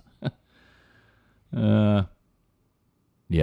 So it sounds like he just wants some money to me, because he's never once said anything about this in public other than to be like, oh yeah, that was pretty cool. But all of a sudden it's like a big deal. One of the lawyers said that Cobain once suggested putting a sticker over the baby's genitals after there was pushback to the idea for the cover. Well, Kurt Cobain, who, remember, died in 1994 of suicide, said the sticker should read, quote, if you're offended by this, you must be a closet pedophile, end quote. So now Eldon is also asking for Nirvana to redact the images of his genitalia from the album cover. Yeah, that's interesting. And then they bring in a few lawyers to discuss, well, what is child pornography? Like, is a naked child just a picture of it child pornography? Because there's naked kids on the beach like every day. You see like naked babies constantly, right? And yeah, so it's that's why they say they ask one professor here, and she says nudity of a child alone is not the definition of pornography. The typical child pornography that is being seen in law enforcement and pursued in the courts can be violent. The children are young and is very graphic. So there are factors under federal law that allow a judge or jury to determine whether a photo of a minor constitutes a lascivious exhibition of the genitals, including if they were the focal point of the photo. Okay. So if you have the whole baby in the picture, a naked baby, that's not generally like child porn, but if you like zoom in and that's the whole focal point, then that's child porn. See, this shit gets complicated. That's why they argue it in court all the time. All right. Father and sons are charged in a $21 million lottery fraud. Ali Jafar and his sons Mohammed and Yusuf cashed in more than 13,000 Massachusetts lottery tickets, allowing the actual winners to potentially avoid paying taxes or child support. Yeah, so federal prosecutors said they took a look at this one guy cashing in more than 13,000 winning lottery tickets, and they were like, that's not possible. By the way, those lottery tickets, again, $21 million. And they started looking at this guy closely. So they've been charged with a dozen counts of fraud, money laundering, tax evasion, et cetera, et cetera. So what'd they do exactly? Well, from 2011 to 2019, the Jafars claimed the prizes on behalf of the actual winners. That way, the winners could avoid having their wages garnished, or the winnings garnished, for unpaid taxes, child support, which is a requirement for any prize over $600 in Massachusetts. And then the Jafars would falsely report 6- and 7-figure gambling losses on their tax returns, allowing them to drastically reduce the taxes they paid on the winnings. They raised the suspicions of lottery officials in Massachusetts, where prosecutors said that 63-year-old Ali Jafar was the top individual lottery ticket casher in 2019. And then his son, one of his sons ranked third, and the other son was fourth. So then they were like, hey. And so the Massachusetts State Lottery Commission temporarily suspended the three men from cashing lottery tickets. And the Jafars challenged that in Superior Court in Boston in 2019, and they lost. And then, so they actually went to court, which probably aroused the suspicion of law enforcement even more, and they decided to look into it. That's funny. It's not clear whether they're all in custody or not, but pretty good stuff. Oh, and federal prosecutors said that Jafar had paid less than $24,500 in federal taxes on $15 million in lottery winnings, and that he had received $886,000 in tax refunds for bogus gambling losses from 2011 to 2019. That's funny. Boy, it's scammers, huh? Nice try. Probably just should have shut up for a while, though. Let's get your OnlyFans update. They have reversed their decision, talked about last week, to ban explicit content. Yes, after everybody went ballistic on social media. Yeah. OnlyFans, remember, it's like a subscription service. And this enabled individuals over the age of 18 to sell and buy monthly subscriptions to a feed of images and video that is too sexual for Instagram or Facebook. So these creators, some of them built a lucrative business. So OnlyFans, remember, last Thursday said it would ban sexual activity completely starting in October. And all these sex workers, I'm using their words, not mine, freaked out about it because they were like, this is my whole business. So then after a few days went by, the company reversed its decision. They claimed originally that it was because they needed some venture capital money or something. Well, when they reversed their decision, they said, quote, we have secured assurances necessary to support our diverse creator community and have suspended the planned October 1st policy change, end quote. They interviewed some guy named Matthew Camp, who they describe as a performer who posts gay pornographic content multiple times a week. Lord. Who said in an interview that he saw the company's proposed ban as a means of paying lip service to credit card companies that have grown increasingly uncomfortable with processing pornography-related transactions. The company said it had reached an agreement with its payment processors. That's funny.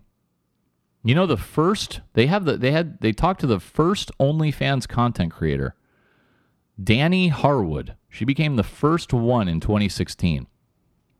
And now she's moved from her on-camera work into running a management company with more than 200 OnlyFans creators as clients. Now, OnlyFans had claimed they didn't have a lot of choice to change the rules because those credit card companies are simply too powerful, and they have this growing wariness of processing payments for pornography because there are some legitimate financial concerns. Consumers of porn are among the most likely to dispute transactions. And credit card companies also don't want to process payments for material around which issues of consent later arise. Or maybe the chick looks a little too young, or the dude a little too young, that kind of thing. Because then they could be on the hook. Wow.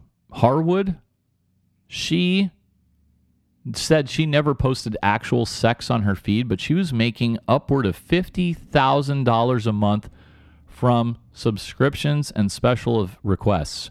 Men paid her to take on dares, like answering the door naked and driving around in her underwear. Man, I don't know. I do think you have to be a huge simp to give a chick on the internet money. That's just my opinion. Hey, if it makes you feel good, I guess do it. But man, it's not good. All right, this one's a ugly story here. Brace yourself. Let's go to Iowa. A 76-year-old Valparaiso man is in custody on charges of paying an Iowa woman for photos and videos of her having sex with her 8-year-old son. Oh, Jesus. Yeah, well, the chick is in Idaho. I don't know where Valparaiso is because, of course, the website I'm looking at doesn't say where they are. But the woman was in Idaho. So the 8-year-old victim's mother is named Jessica Peters, and the 76-year-old guy is named Henry Winship Sr. He's been charged with felony counts of child exploitation and possession of child pornography. She has been charged with incest, second-degree sexual abuse, and sexual exploitation of a minor. This came about when the father of the child told police he found videos on his cell phone of his 33-year-old girlfriend, Peters, performing various sex acts with one of their sons. And then text messages showed Peters sent the videos and photos to Winship in exchange for money. Gross, dude. Peters told them that she had known Winship since she was a teenager and had done odds and ends work at his home in the past. Well, that evolved into her sending sex videos with her kid for cash. She is denying that the male in the videos in question is her son. She's claiming it's an adult that she and her husband met at a local convenience store and he provided them with pain pills. Ugh. The 42-year-old father reportedly told police his girlfriend approached him recently with a request from Winship for the woman to perform sex acts on video with her son. The father informed her he had no interest in participating. Yet when in the hospital for treatment of COVID, the father told cops he was going through his phone, and that's when he found the videos involving their son. Imagine finding that? The father's saying he is 100% positive that the male is his kid. Wow. Anything else in this? The child said the videos were shot at their apartment and a hotel where they used to live in Iowa. Oh, the boy is claiming that his father would sometimes hold the phone to record the videos. All right, this is very convoluted. I don't know what the hell is going on here. But at the end of the day, Winship wired the woman $187 for these alleged acts. Wow, all kinds of people out there. All right, what else? Let's do our COVID update. Quickly, latest case count. Total reported cases in the United States, 38,745,199. That is a plus 21% in the 14-day change. Total reported deaths, 636,491. That is a plus 95% in the 14-day change. The Delta variant continues to drive up new case totals across the U.S. More than 90,000 coronavirus patients were in the hospitals nationwide, more than in any previous surge except last winter's. Deaths have risen to an average of more than 1,000 a day for the first time since March. This is very much in the South. This is very serious down there. In Florida, they've been higher. Kentucky's been higher. Some Western states have also struggled with Delta, including those with relatively high vaccination rates. Cases in Oregon have remained at record highs since mid-August. Did you see the Oregon governor? She now is demanding that people wear masks outside. Yeah, nobody's going to do that. They do continue to state vaccines remain highly effective against hospitalizations and deaths. The average number of vaccine doses administered per day has increased steadily throughout the month, from roughly 816,000 shots on August 1st to more than 878,000 shots on August 27th. Some hard-hit areas are getting leveling off curves. Louisiana and Missouri, among the first places with summer surges, have now seen sustained declines in recent weeks. Herd immunity. Also, Denmark has said that COVID is no longer a, quote, socially critical disease, end quote. They say that they have fully vaccinated 80% of their residents over age 12 and that they are going to drop all COVID restrictions as of September 10th. They have reported a total of 342,866 virus cases and 2,575 deaths. So as of September 10th, the country will phase out the last of its important restrictions, including having to show coronavirus passes at nightclubs and sporting events. Let's see. And then there's always going to be these, the media loves these stories. A leader in the anti-mask movement in Central Texas named Caleb Wallace became infected with the coronavirus and has been in an intensive care unit for the past 3 weeks. Yeah, he's basically dying. On Saturday, today, he will be moved into a hospice. He's 30 years old. He's lived in San Angelo for most of his life. And they have set up a GoFundMe to take care of him. Earlier in the month, Wallace had organized a freedom rally for people who are sick of the government being in control of our lives. And he founded the San Angelo Freedom Defenders, a group that hosted a rally to end COVID-19 tyranny, according to a YouTube interview with him. It's not good. According to San Angelo mayor, he believed that the coronavirus was a hoax, and they felt the government was being too heavy-handed when it came to masks. Well, how many times have I told you, hey, I'm pro-vaccine, always have been. If you guys don't want to take it, I'm certainly, this is America. You shouldn't have to put anything in your body that you don't want to, but there could be consequences, including this guy. And I do realize that being 30 years old, this is almost unheard of for somebody to die at age 30 for coronavirus. I mean, it's a tiny, tiny, tiny percentage chance of doing it. But it can happen. So it's unfortunate. But you guys do what you want to do. I know a lot of you guys listening do not plan on wearing a mask, and hey, that's your right. But just know that there could be consequences to it. How about some audio clips about coronavirus? Did you hear Busta Rhymes, the rapper? He started shouting about masks at some concert. Let's hear it from this. In the last 15 fucking months, COVID could suck a dick. All these little weird-ass government policies and mandates suck a dick. I'm trying to take our civil liberties away. Feels good to be back outside. We outside for real. Yeah. All right, there's Busta Rhymes. He said, stop trying to take our civil liberties away. Here's a guy in Michigan. He's at a Board of Commissioners meeting, and this is a guy who does not believe in masks. So let's hear this one. Dan Vanderswag. Okay, this guy's going to walk up to the podium. That's my father-in-law right there speaking on behalf of his grandkids. You with that diaper on your face, if he farted right now, could you smell it? That's how stupid this is. We're all playing games here with people's lives, and I'm sick of it. I represent all these hardworking guys that couldn't be here today to take off work to put up with this BS that you guys are putting down. And there's hell coming. There's hell coming, and I'm not doing it to threaten anybody. But there's a lot of good guys out there ready to do bad things soon. Watch what's coming. These mandates are against the Nuremberg codes.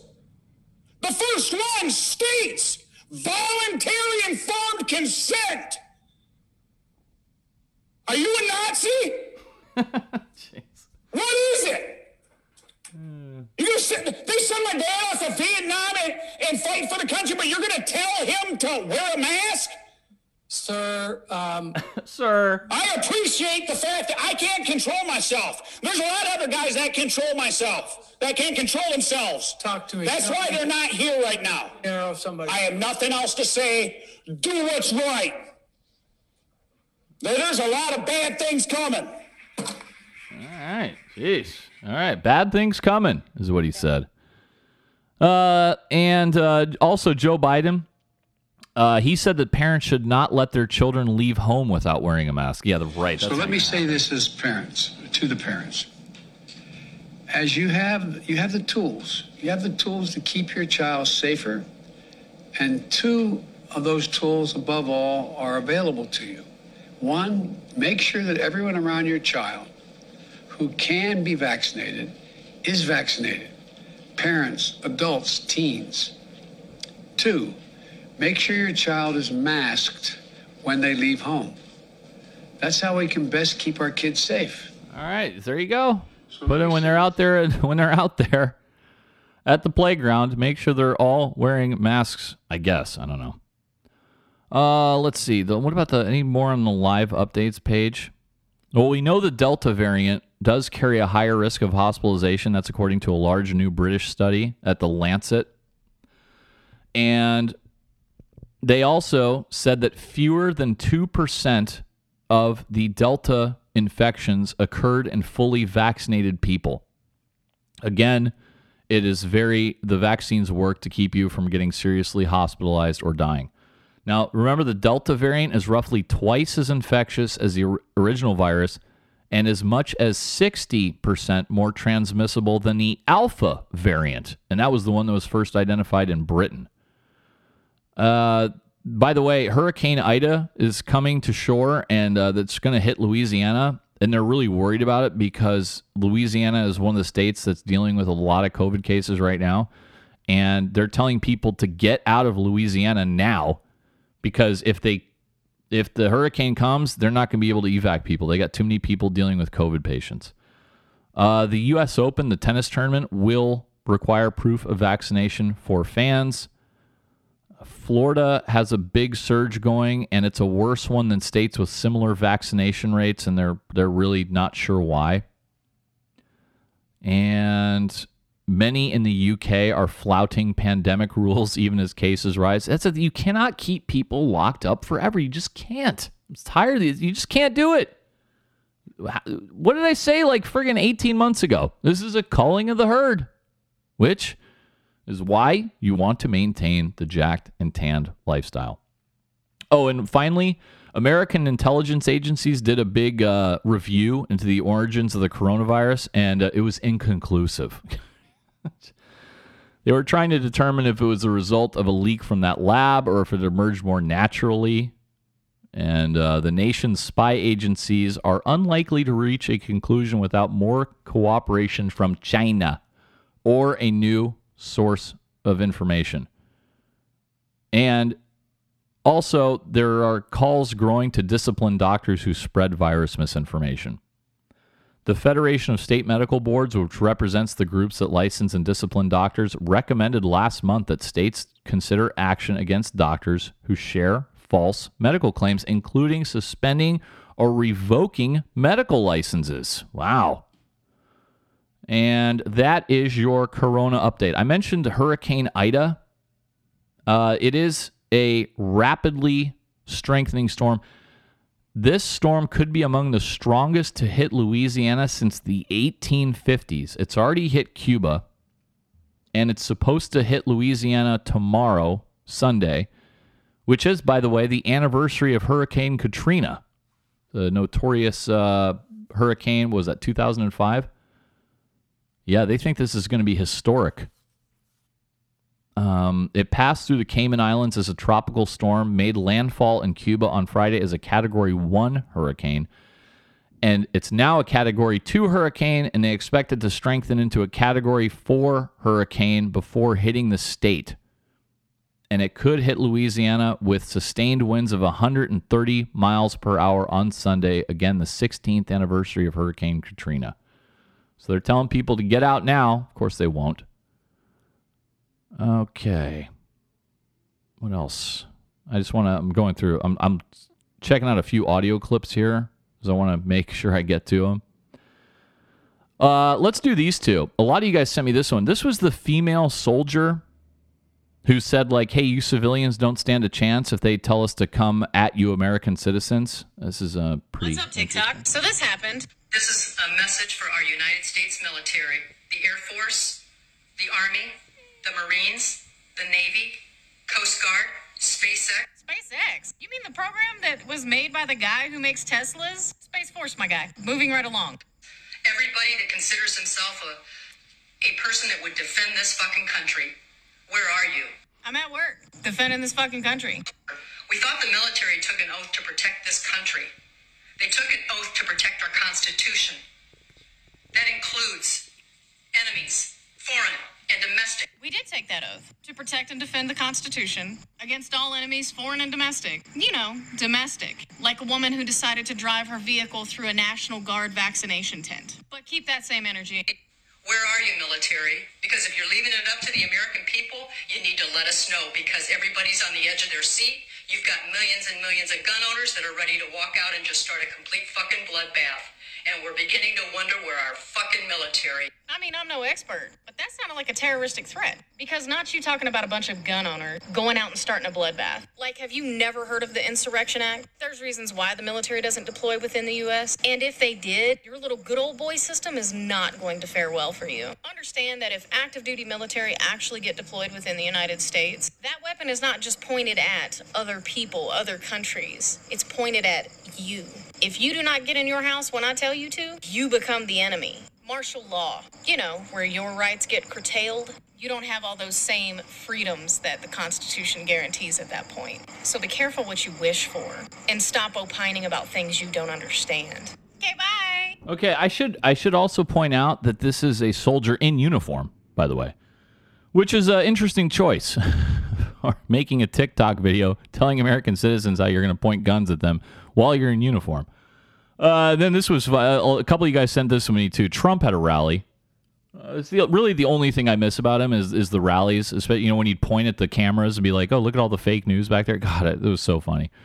So here he is talking about being woke, and let's hear this clip. You know what woke means? It means you're a loser. Everything woke. Everything woke. It's true. Everything woke turns to shit, okay? It's true. It's true. Look at what's happening. There he is. I do miss the rallies. I do miss them. Quick, a couple military stories. Remember that Fort Jackson drill sergeant who was on video, and I played the video at the time, and he was confronting that young black kid in his neighborhood? And he like pushed him or something, and then it turned into a whole fucking like Black Lives Matter bullshit thing. Well, he was suspended from work, and this is Fort Jackson Army Sergeant Jonathan Pentland. A judge has found him guilty of assaulting a black man in that Columbia, South Carolina neighborhood. And of course, then like a bunch of like activists showed up at the guy's house screaming they wanted to drag him outside and beat him to death or something. So he was sentenced to either 30 days in prison or a fine of $1,087. This happened, and he was charged days after video hit social media showing the Army sergeant yelling at the man and telling him to get out of the Barony Place neighborhood in his area. And Pentland became physical. He shoved him or something like that. But they said this was based on behavior by the alleged victim before cameras were turned on, and that Pentland was justified in his actions. They don't name they don't have the kid in here named. Or do they? This is very story by Stripes is written horribly. I'm scrolling. It has to be in here. No, they don't. They don't have his full name in here, but they then later used the kid's last name. The kid was named Williams. That's his last name, but they never give his full name. Well, witnesses had claimed that Williams was acting erratic, and Williams' own father testified that his son suffered potential brain damage after suffering from lymphoma. And now he's like all just fucked up in the head. And Williams frequently would approach one of Pentland's neighbors, somebody named Kimberly Hernandez, and he would approach one of Hernandez's daughters while she was walking the dog throughout the neighborhood. And then on a separate encounter, Williams allegedly picked up a baby belonging to Hernandez's daughter-in-law. And following that incident, Hernandez's daughter-in-law went outside and confronted Williams, saying he had no permission to touch her child. So she called her to come back in the house. The daughter-in-law came back, but Williams followed her. And then Williams got so loud and got so close to Hernandez, he was spitting in her face. And that's when, seeing Hernandez and Williams arguing, neighbor Renee Wilson testified that she called 911 after hearing a man and woman screaming louder and louder at each other. Hernandez called out for somebody to call 911. And oh, by the way, the neighbor Renee Wilson, she is African American. Not that it should matter. So right when she was calling 911, Hernandez and Williams stopped the argument. Hernandez went over to Pentland's house, ringing the doorbell and banging on the door. And that's when he came out and said, hey, get the fuck out of the neighborhood. Yeah, Pentland is way bigger than Williams, and he just tells him to get him out of the neighborhood, blah, blah, blah, and that's what happened. So he was found guilty. I don't know, it seems kind of fucked up, dude. Like, you're defending the neighborhood. I don't know about that one. How about this story? A fucking college kid has graduated from the Army Special Forces Underwater Operations School, SFUO. That's right, the combat diver qualification course, the notoriously difficult combat diver course. And a junior at a state school and a member of the ROTC. Yes, they do allow cadets to go to CDQC. She's graduated. She'll be the first woman to ever graduate from the combat diver qualification course. And she was also chosen as the class honor graduate. Yeah, this is a very high attrition rate school. It's I've talked about it a few times before. It's considered the toughest school in the Army. And yes, indeed, a female cadet has now graduated this. That's wild. I mean, good on her. I saw a picture of her around Twitter, and she is like jacked for real. And it's not uncommon for seasoned Rangers and Army Green Berets to fail CDQC. I remember when I was there, like we like a third of the class didn't graduate, the original class, and everybody there was either a Ranger, a Green Beret, a PJ, a combat controller, et cetera, et cetera. And a lot of them didn't graduate, and they were physical studs. So, yep, very good. What else with the military? Oh, let's go to the Naval Academy. 18 people have been expelled or resigned from Naval Academy after that cheating inquiry. Remember that? When the Academy administered a physics test last year, they had to be flexible because of COVID-19 stuff, and so a lot of it was like online. It was online. So 650 people took the online exam. 105 were investigated, but because they appeared to have used unauthorized resources. So yes, 18 of them have been expelled or resigned, and 82 have been placed in what they call a 5-month honor remediation program, whatever that means. Yeah, they should just all kick them out. Okay. Let's see. Oh, some of you guys sent me this one too. A zoo has banned a woman for having an affair with chimpanzee from seeing the chimp. Okay? She didn't have like a physical affair. I know that would be way funnier. But a woman in Belgium has reportedly been banned from visiting the chimpanzees at a local zoo after developing a close bond with one of them. According to zoo officials, this little friendship, whatever you want to call it, with the primate was preventing him from bonding with the other chimps. So this nut is named Adi Timmermans. She has been visiting a 38-year-old chimp named Cheetah at the Antwerp Zoo every week for the past 4 years. In that time, she claims that she and Cheetah have forged a strong relationship. I love that animal and he loves me, Timmermans said in an interview. Their relationship has consisted of the two waving and blowing kisses to each other throughout the glass On the surface, the interactions seem harmless, but zoo officials say their friendship has proven detrimental to cheetah's social status with the other chimps. So they're saying you're banned, you're done. This one is great too. Remember that kid who sued his parents for getting rid of his porn stash? I think I covered it like a year ago or something like that. 8 months.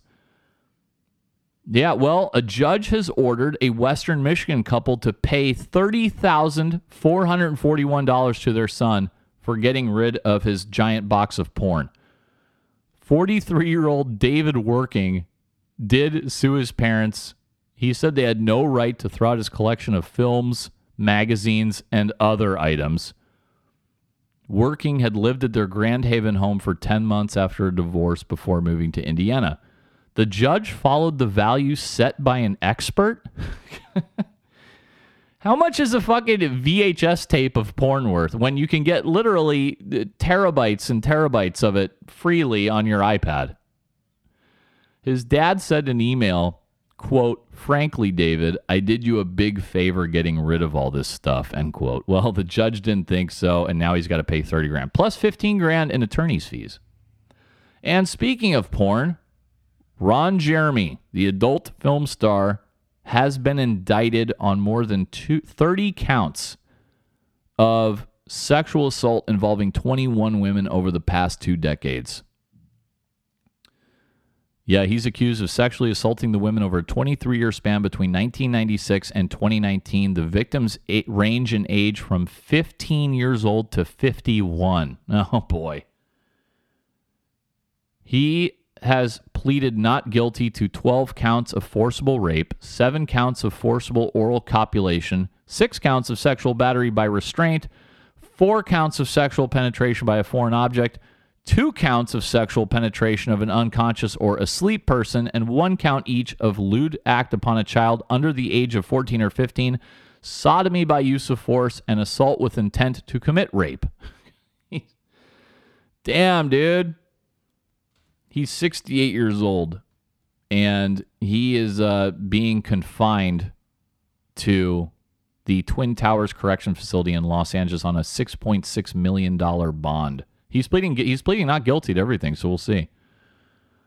Okay, how about a few more audio clips from the libs? Here's a teacher mocking the American flag and suggests to students they can say the Pledge of Allegiance to the pride flag. Okay, so during third period, we have announcements, and they do the Pledge of Allegiance. I always tell my class, stand if you feel like it, don't stand if you feel like it, say the words if you want, don't have to say the words. So my class decided to stand but not say the words. Totally fine. Except for the fact that my room does not have a flag. It used to be there, but I took it down during COVID because it made me uncomfortable. And I packed it away and I don't know where, and I haven't found it yet. But my kid today goes, hey, it's kind of weird that we just stand and then, we say it to nothing. And I'm like, oh, well, I gotta find it. Like, I'm working on it. I got you. In the meantime, I tell this kid, we do have a flag in the class that you can pledge your allegiance to. And he looks around and he goes, oh, that one? And there's the pride flag. Okay, so during third period, we have Oh, these people. God. Let's see. What else for my audio clips are the good? I want to get to the best ones. Here's a massive fight in some classroom. I don't have any details on this, but I'm just going to play the lead up to it, and here you can hear it yourself. Because you know I will beat the fuck out of you. Okay, yeah, bitch, I will dog your ass. All that. Okay. Okay. The fuck? Nobody's laughing, bitch. I will beat the fuck out of you. Literally. It's not funny to you. Okay. It's funny. You think these bitches are your friends, bitch? I am her friend, bitch. That's why I'm right here. Bitch, I am her friend. So why are you right now? Bitch, I was going to jail. Go, bitch.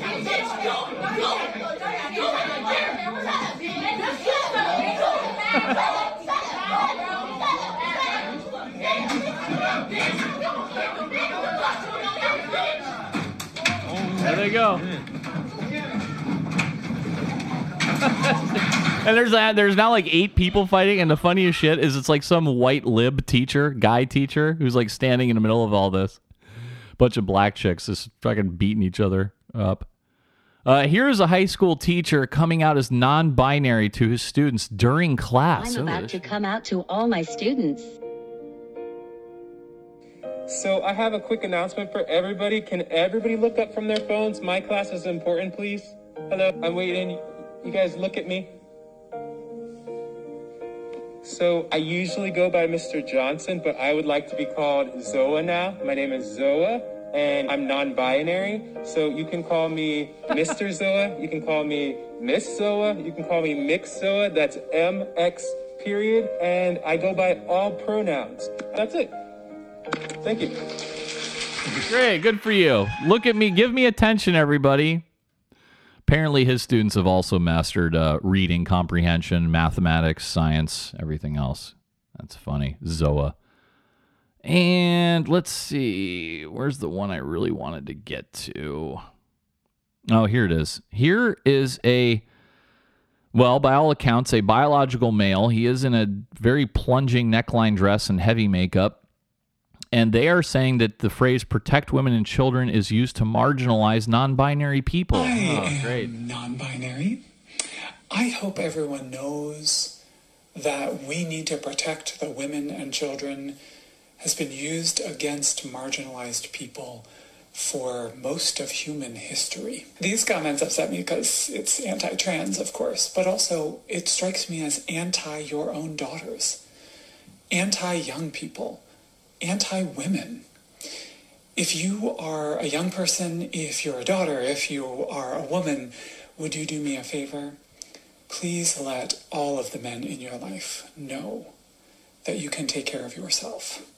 Let them know you don't need protecting, and that you especially don't want protection if it means erasing trans people from public life. Okay. Yeah, you're on. Deal. No problem. I'll just tell every girl that's in my life that, hey, you don't need me when you walk down that dark alley because, and especially don't want me, right? Because I'm erasing trans people or something. I don't know. I couldn't keep up with it. All right. Let's keep going here. Here's a few different stories about people pleasuring themselves. First of all, a man was masturbating in his car when he crashed in Fresno, California. Yeah, he crashed into two cars. 31-year-old Asbed Veselian pulled his pants down while driving and started to pleasure himself in Northwest Fresno 10:15 in the morning. And then he got out of the car following the crash and he just walked off. Okay, so there's one. Another one, how about a woman? This is a rare one. A woman pleasuring herself in public. Yeah, a woman was arrested after being caught masturbating with her vibrator on a Georgia beach and told cops she thought no one saw her. Police say she was not drunk and she was not on drugs. Very good. Christina Revels Glick, 34 years old. About 5:30 p.m., a fellow beachgoer heard her moaning. And Glick then retrieved an unknown item from her backpack, spread her legs apart, and started freaking going to town. The unknown item did, yes, later turn out to be a vibrator. She didn't think anybody saw her. And unfortunately, somebody did. She apparently finished because she did it for about 5 minutes. And then she packed her things up and left for a restaurant. And they picked her up at the restaurant. That's funny. She said it happened really quickly, so she thought she was safe. You got to be careful. And let's see. Where's the... I want to get to this other one, too. Where is it? Sorry, guys. Oh, here we go. Another guy driving. I told you guys before, I don't know how people drive and do this at all. But this is a man, a Crown Point man. I think this is also in Wisconsin. I'm not sure, it doesn't say, but it looks like the same website I used earlier.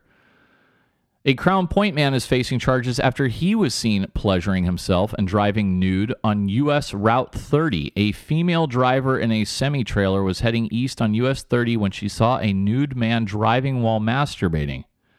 And it appeared the man was waving his hands at the woman, so she snapped photos of the nude man in his car and license plate to give to police. The vehicle owner was 42 years old Robert Stalin of Crown Point. And he told police that he was pleasuring himself while talking to a woman on a smartphone app as he drove home. You can't do it. It's too distracting. I just can't get into it. All right. Quickly, California's gig worker law is unconstitutional. You remember last year when more than $200 million was spent on campaigning for a state proposition that ensured workers like Uber and Lyft drivers are considered independent contractors? It was Prop 22. They said it was unconstitutional and unenforceable. So the decision is likely not to immediately affect the new law, and it will certainly face appeals from Uber and other so-called gig economy companies. So last year's Prop 22, that was a ballot initiative backed by Uber and DoorDash, Lyft, etc., carved out a third classification for workers, granting gig workers limited benefits while preventing them from being considered employees of the tech giants. But the unions filed a lawsuit challenging the constitutionality of the law. And so, yeah, the judge ruled that it violated the Constitution because it restricted the legislature from making gig workers eligible for workers' comp. Inmates are running wild on Rikers Island, apparently. They have an ongoing staffing crunch. And inmates there are now stabbing each other, answering the phones, running through corridors, destroying maintenance equipment. Yeah, on last Sunday morning, 3 inmates from the Folk Nation gang jumped a Bloods member, slashed him in the face. At the time, 26 corrections officers were working quadruple shifts, 35 were on triple shifts, and 30 patrol posts across the area were unmanned as the jail grapples with an ongoing staff shortage. So if you want to be a prison guard, go over to New York. Let's see here. Let's do... What's this one? If I can just close off all the pop-ups.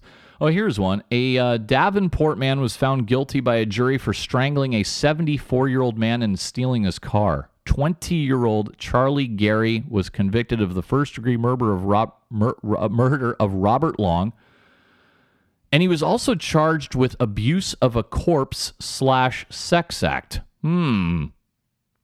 Well, they said that Gary strangled Long and then abused his body before stealing his car and other possessions.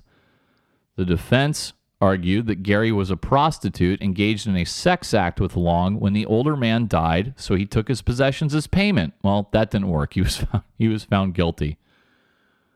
Wow. So the state's attorney described the victim as a father and grandfather who had hired Gary in the past to do odd jobs. On January 3rd, 2020, Gary went to Long's house and to ask if he wanted the driveway shoveled. Long said no, so Gary then pushed his way into the house and strangled Long, committed a sex act on his dead body, and stole his television, laptop, cell phone, and car. They said the lawyer said that the defendant strangled Long and then raped him. How's that work? Wow. Crazy. Now, his defense attorney argued that Gary and Long had engaged in sex on previous occasions, and Gary was usually paid. So the lawyer alleged that on the day in question, Gary and Long were engaged in sexual asphyxiation, choking somebody, in other words, when Long died. And so Gary decided to take Long's possession as a form of payment. Yikes! What's the son of Long say? Yeah, there's no. Well, whatever his cockamamie argument was, the attorneys were not buying. The jury wasn't buying it, and that's done. The Capitol police officer who shot Ashley Babbitt. Remember the only chick who was murdered on that day in question, January 6th, the Capitol riot? He has revealed his identity after it emerged on basic social media and did an interview with NBC. This was Lieutenant Michael Byrd. And he said, quote, "I know that day I saved countless lives," end quote. They had kept his identity private. Remember, I was questioning that for a while because normally we know the identity of cops. Some of you guys told me, well, it's federal policy. They don't issue names of cops, unlike, local cops. He's a 28-year veteran of the Capitol Police Force. Lieutenant Byrd said he had never fired his gun on duty before January 6th.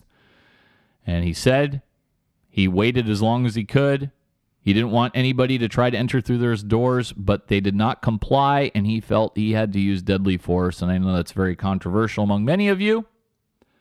But I will say, I don't know if he needed to do it, but I will say that she definitely put herself in a very bad position by ignoring a law enforcement officer, pointing a gun right at your face 1 foot away, and then breaking down a door and climbing through it to, get at him. That's just going to end bad, no matter what your feelings are on it.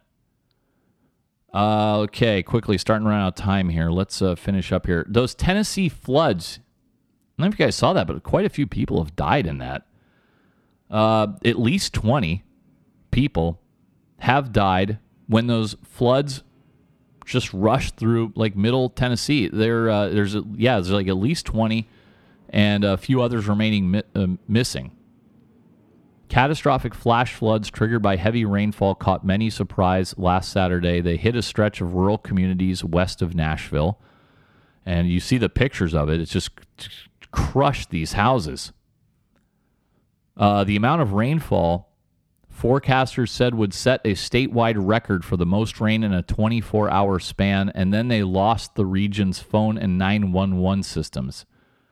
The town of McEwen, Tennessee, recorded 17 inches of rainfall on one day, Saturday. That broke the previous record of 13.6 inches that was set in 1982. So, unfortunate.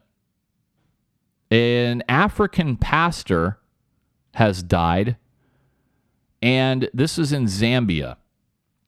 Why did this guy die, and why am I talking about it? Well, he was trying to recreate the resurrection from a grave that Jesus went through.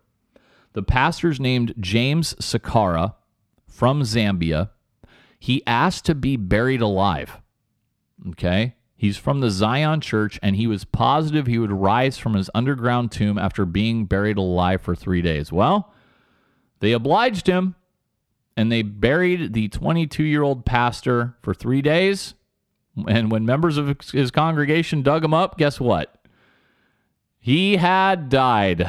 Yes, he has.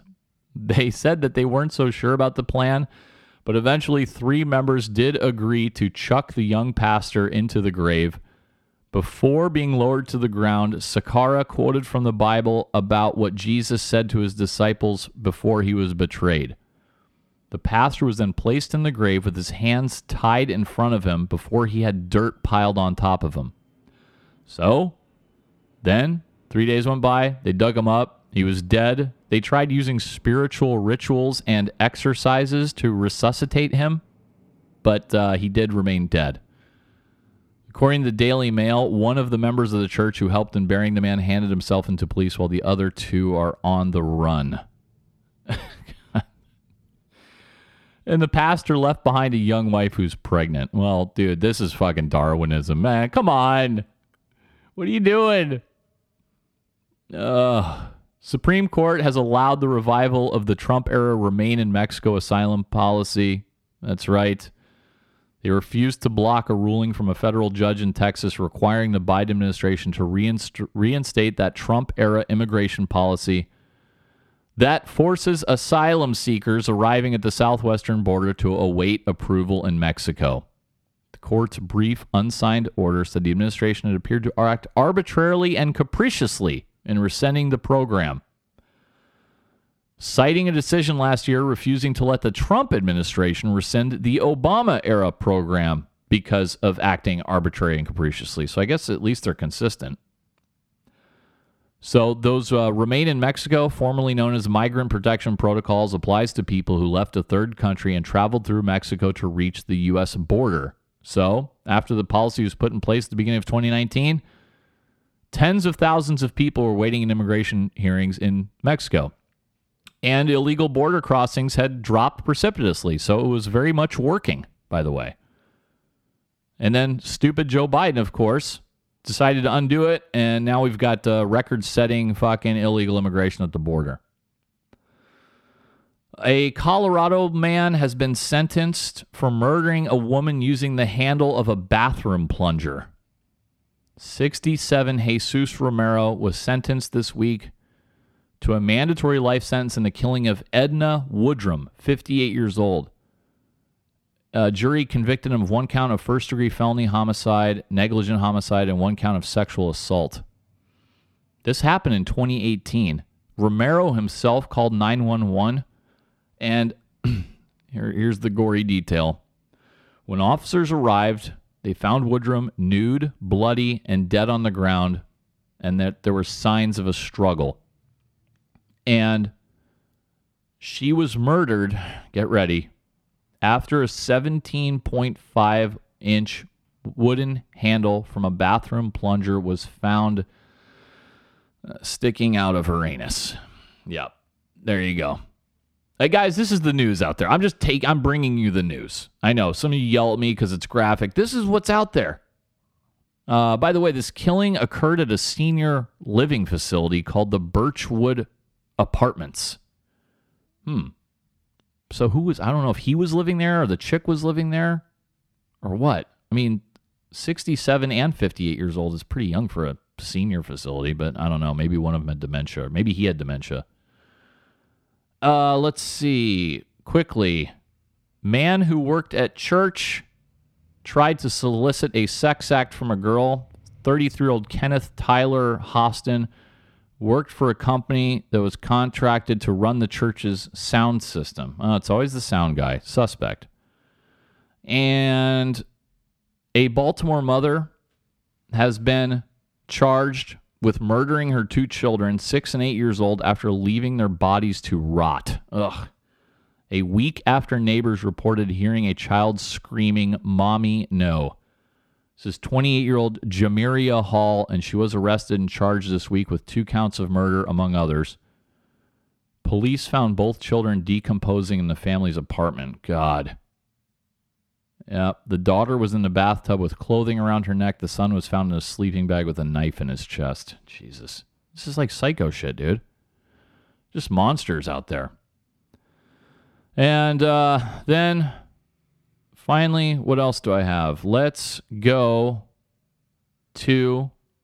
I think I'm just going to go to the big finish, guys.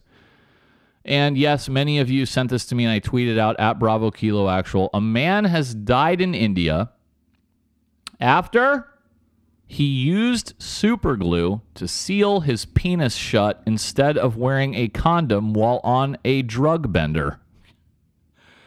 25-year-old Salman Mirza from Fatehwadi, India, used, I'll just call it super glue. They describe it as an epoxy adhesive, on his penis before having sex at a hotel, according to the Times of India. Mirza and his girlfriend reportedly checked in a hotel where they proceeded to take drugs. Then they decided to have sex, but they realized they'd forgotten to bring a condom. It was then that they decided to use this epoxy adhesive to seal up his penis so that he could have sex without the risk of impregnating his girlfriend. And they just happened to have this super glue because they sometimes used to inhale it, get high off the fumes. So they just happen to have it, and he's like, "Oh, okay, I'll just pour some of this down my dick hole, and that should be fine." That's what he actually thought.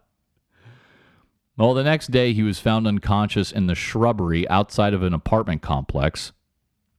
Shortly after, his condition worsened. He was taken to the hospital. He died due to multiple organ failure, and they said some of it was due to drugs.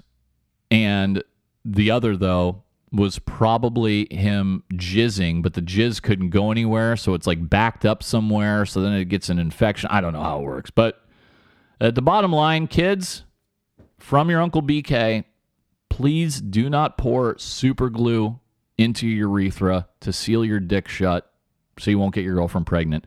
Take the 10 minutes to run to the liquor store and get a condom if you feel that strongly about it. There's your advice for me. And that, guys, there goes the iPad. I'm all done. That's 2.5 hours. straight through, no breaks, no editing. I'm the only guy capable of doing such a feat. Please follow me on Twitter at Bravo Kilo Actual and look at my Instagram at BK Actual. And guys, I'd really appreciate it if you go to patreon.com, search for BK Actual, and please consider making a donation. Help keep the podcast going. And I need to bring up the amount before the end of the month. I'd like a nice big push for the end of August. And I know you guys can do it, and sincerely appreciate every one of you who donates. I always send a personal message to each and every one of you who gets on Patreon, because that's how I pay the bills. And it's awesome. So can't thank you enough. So please go again, patreon.com, search for BK Actual. And guys, that's all I got for you. I will see you next week. Or possibly not, but I will definitely keep you guys posted on social media.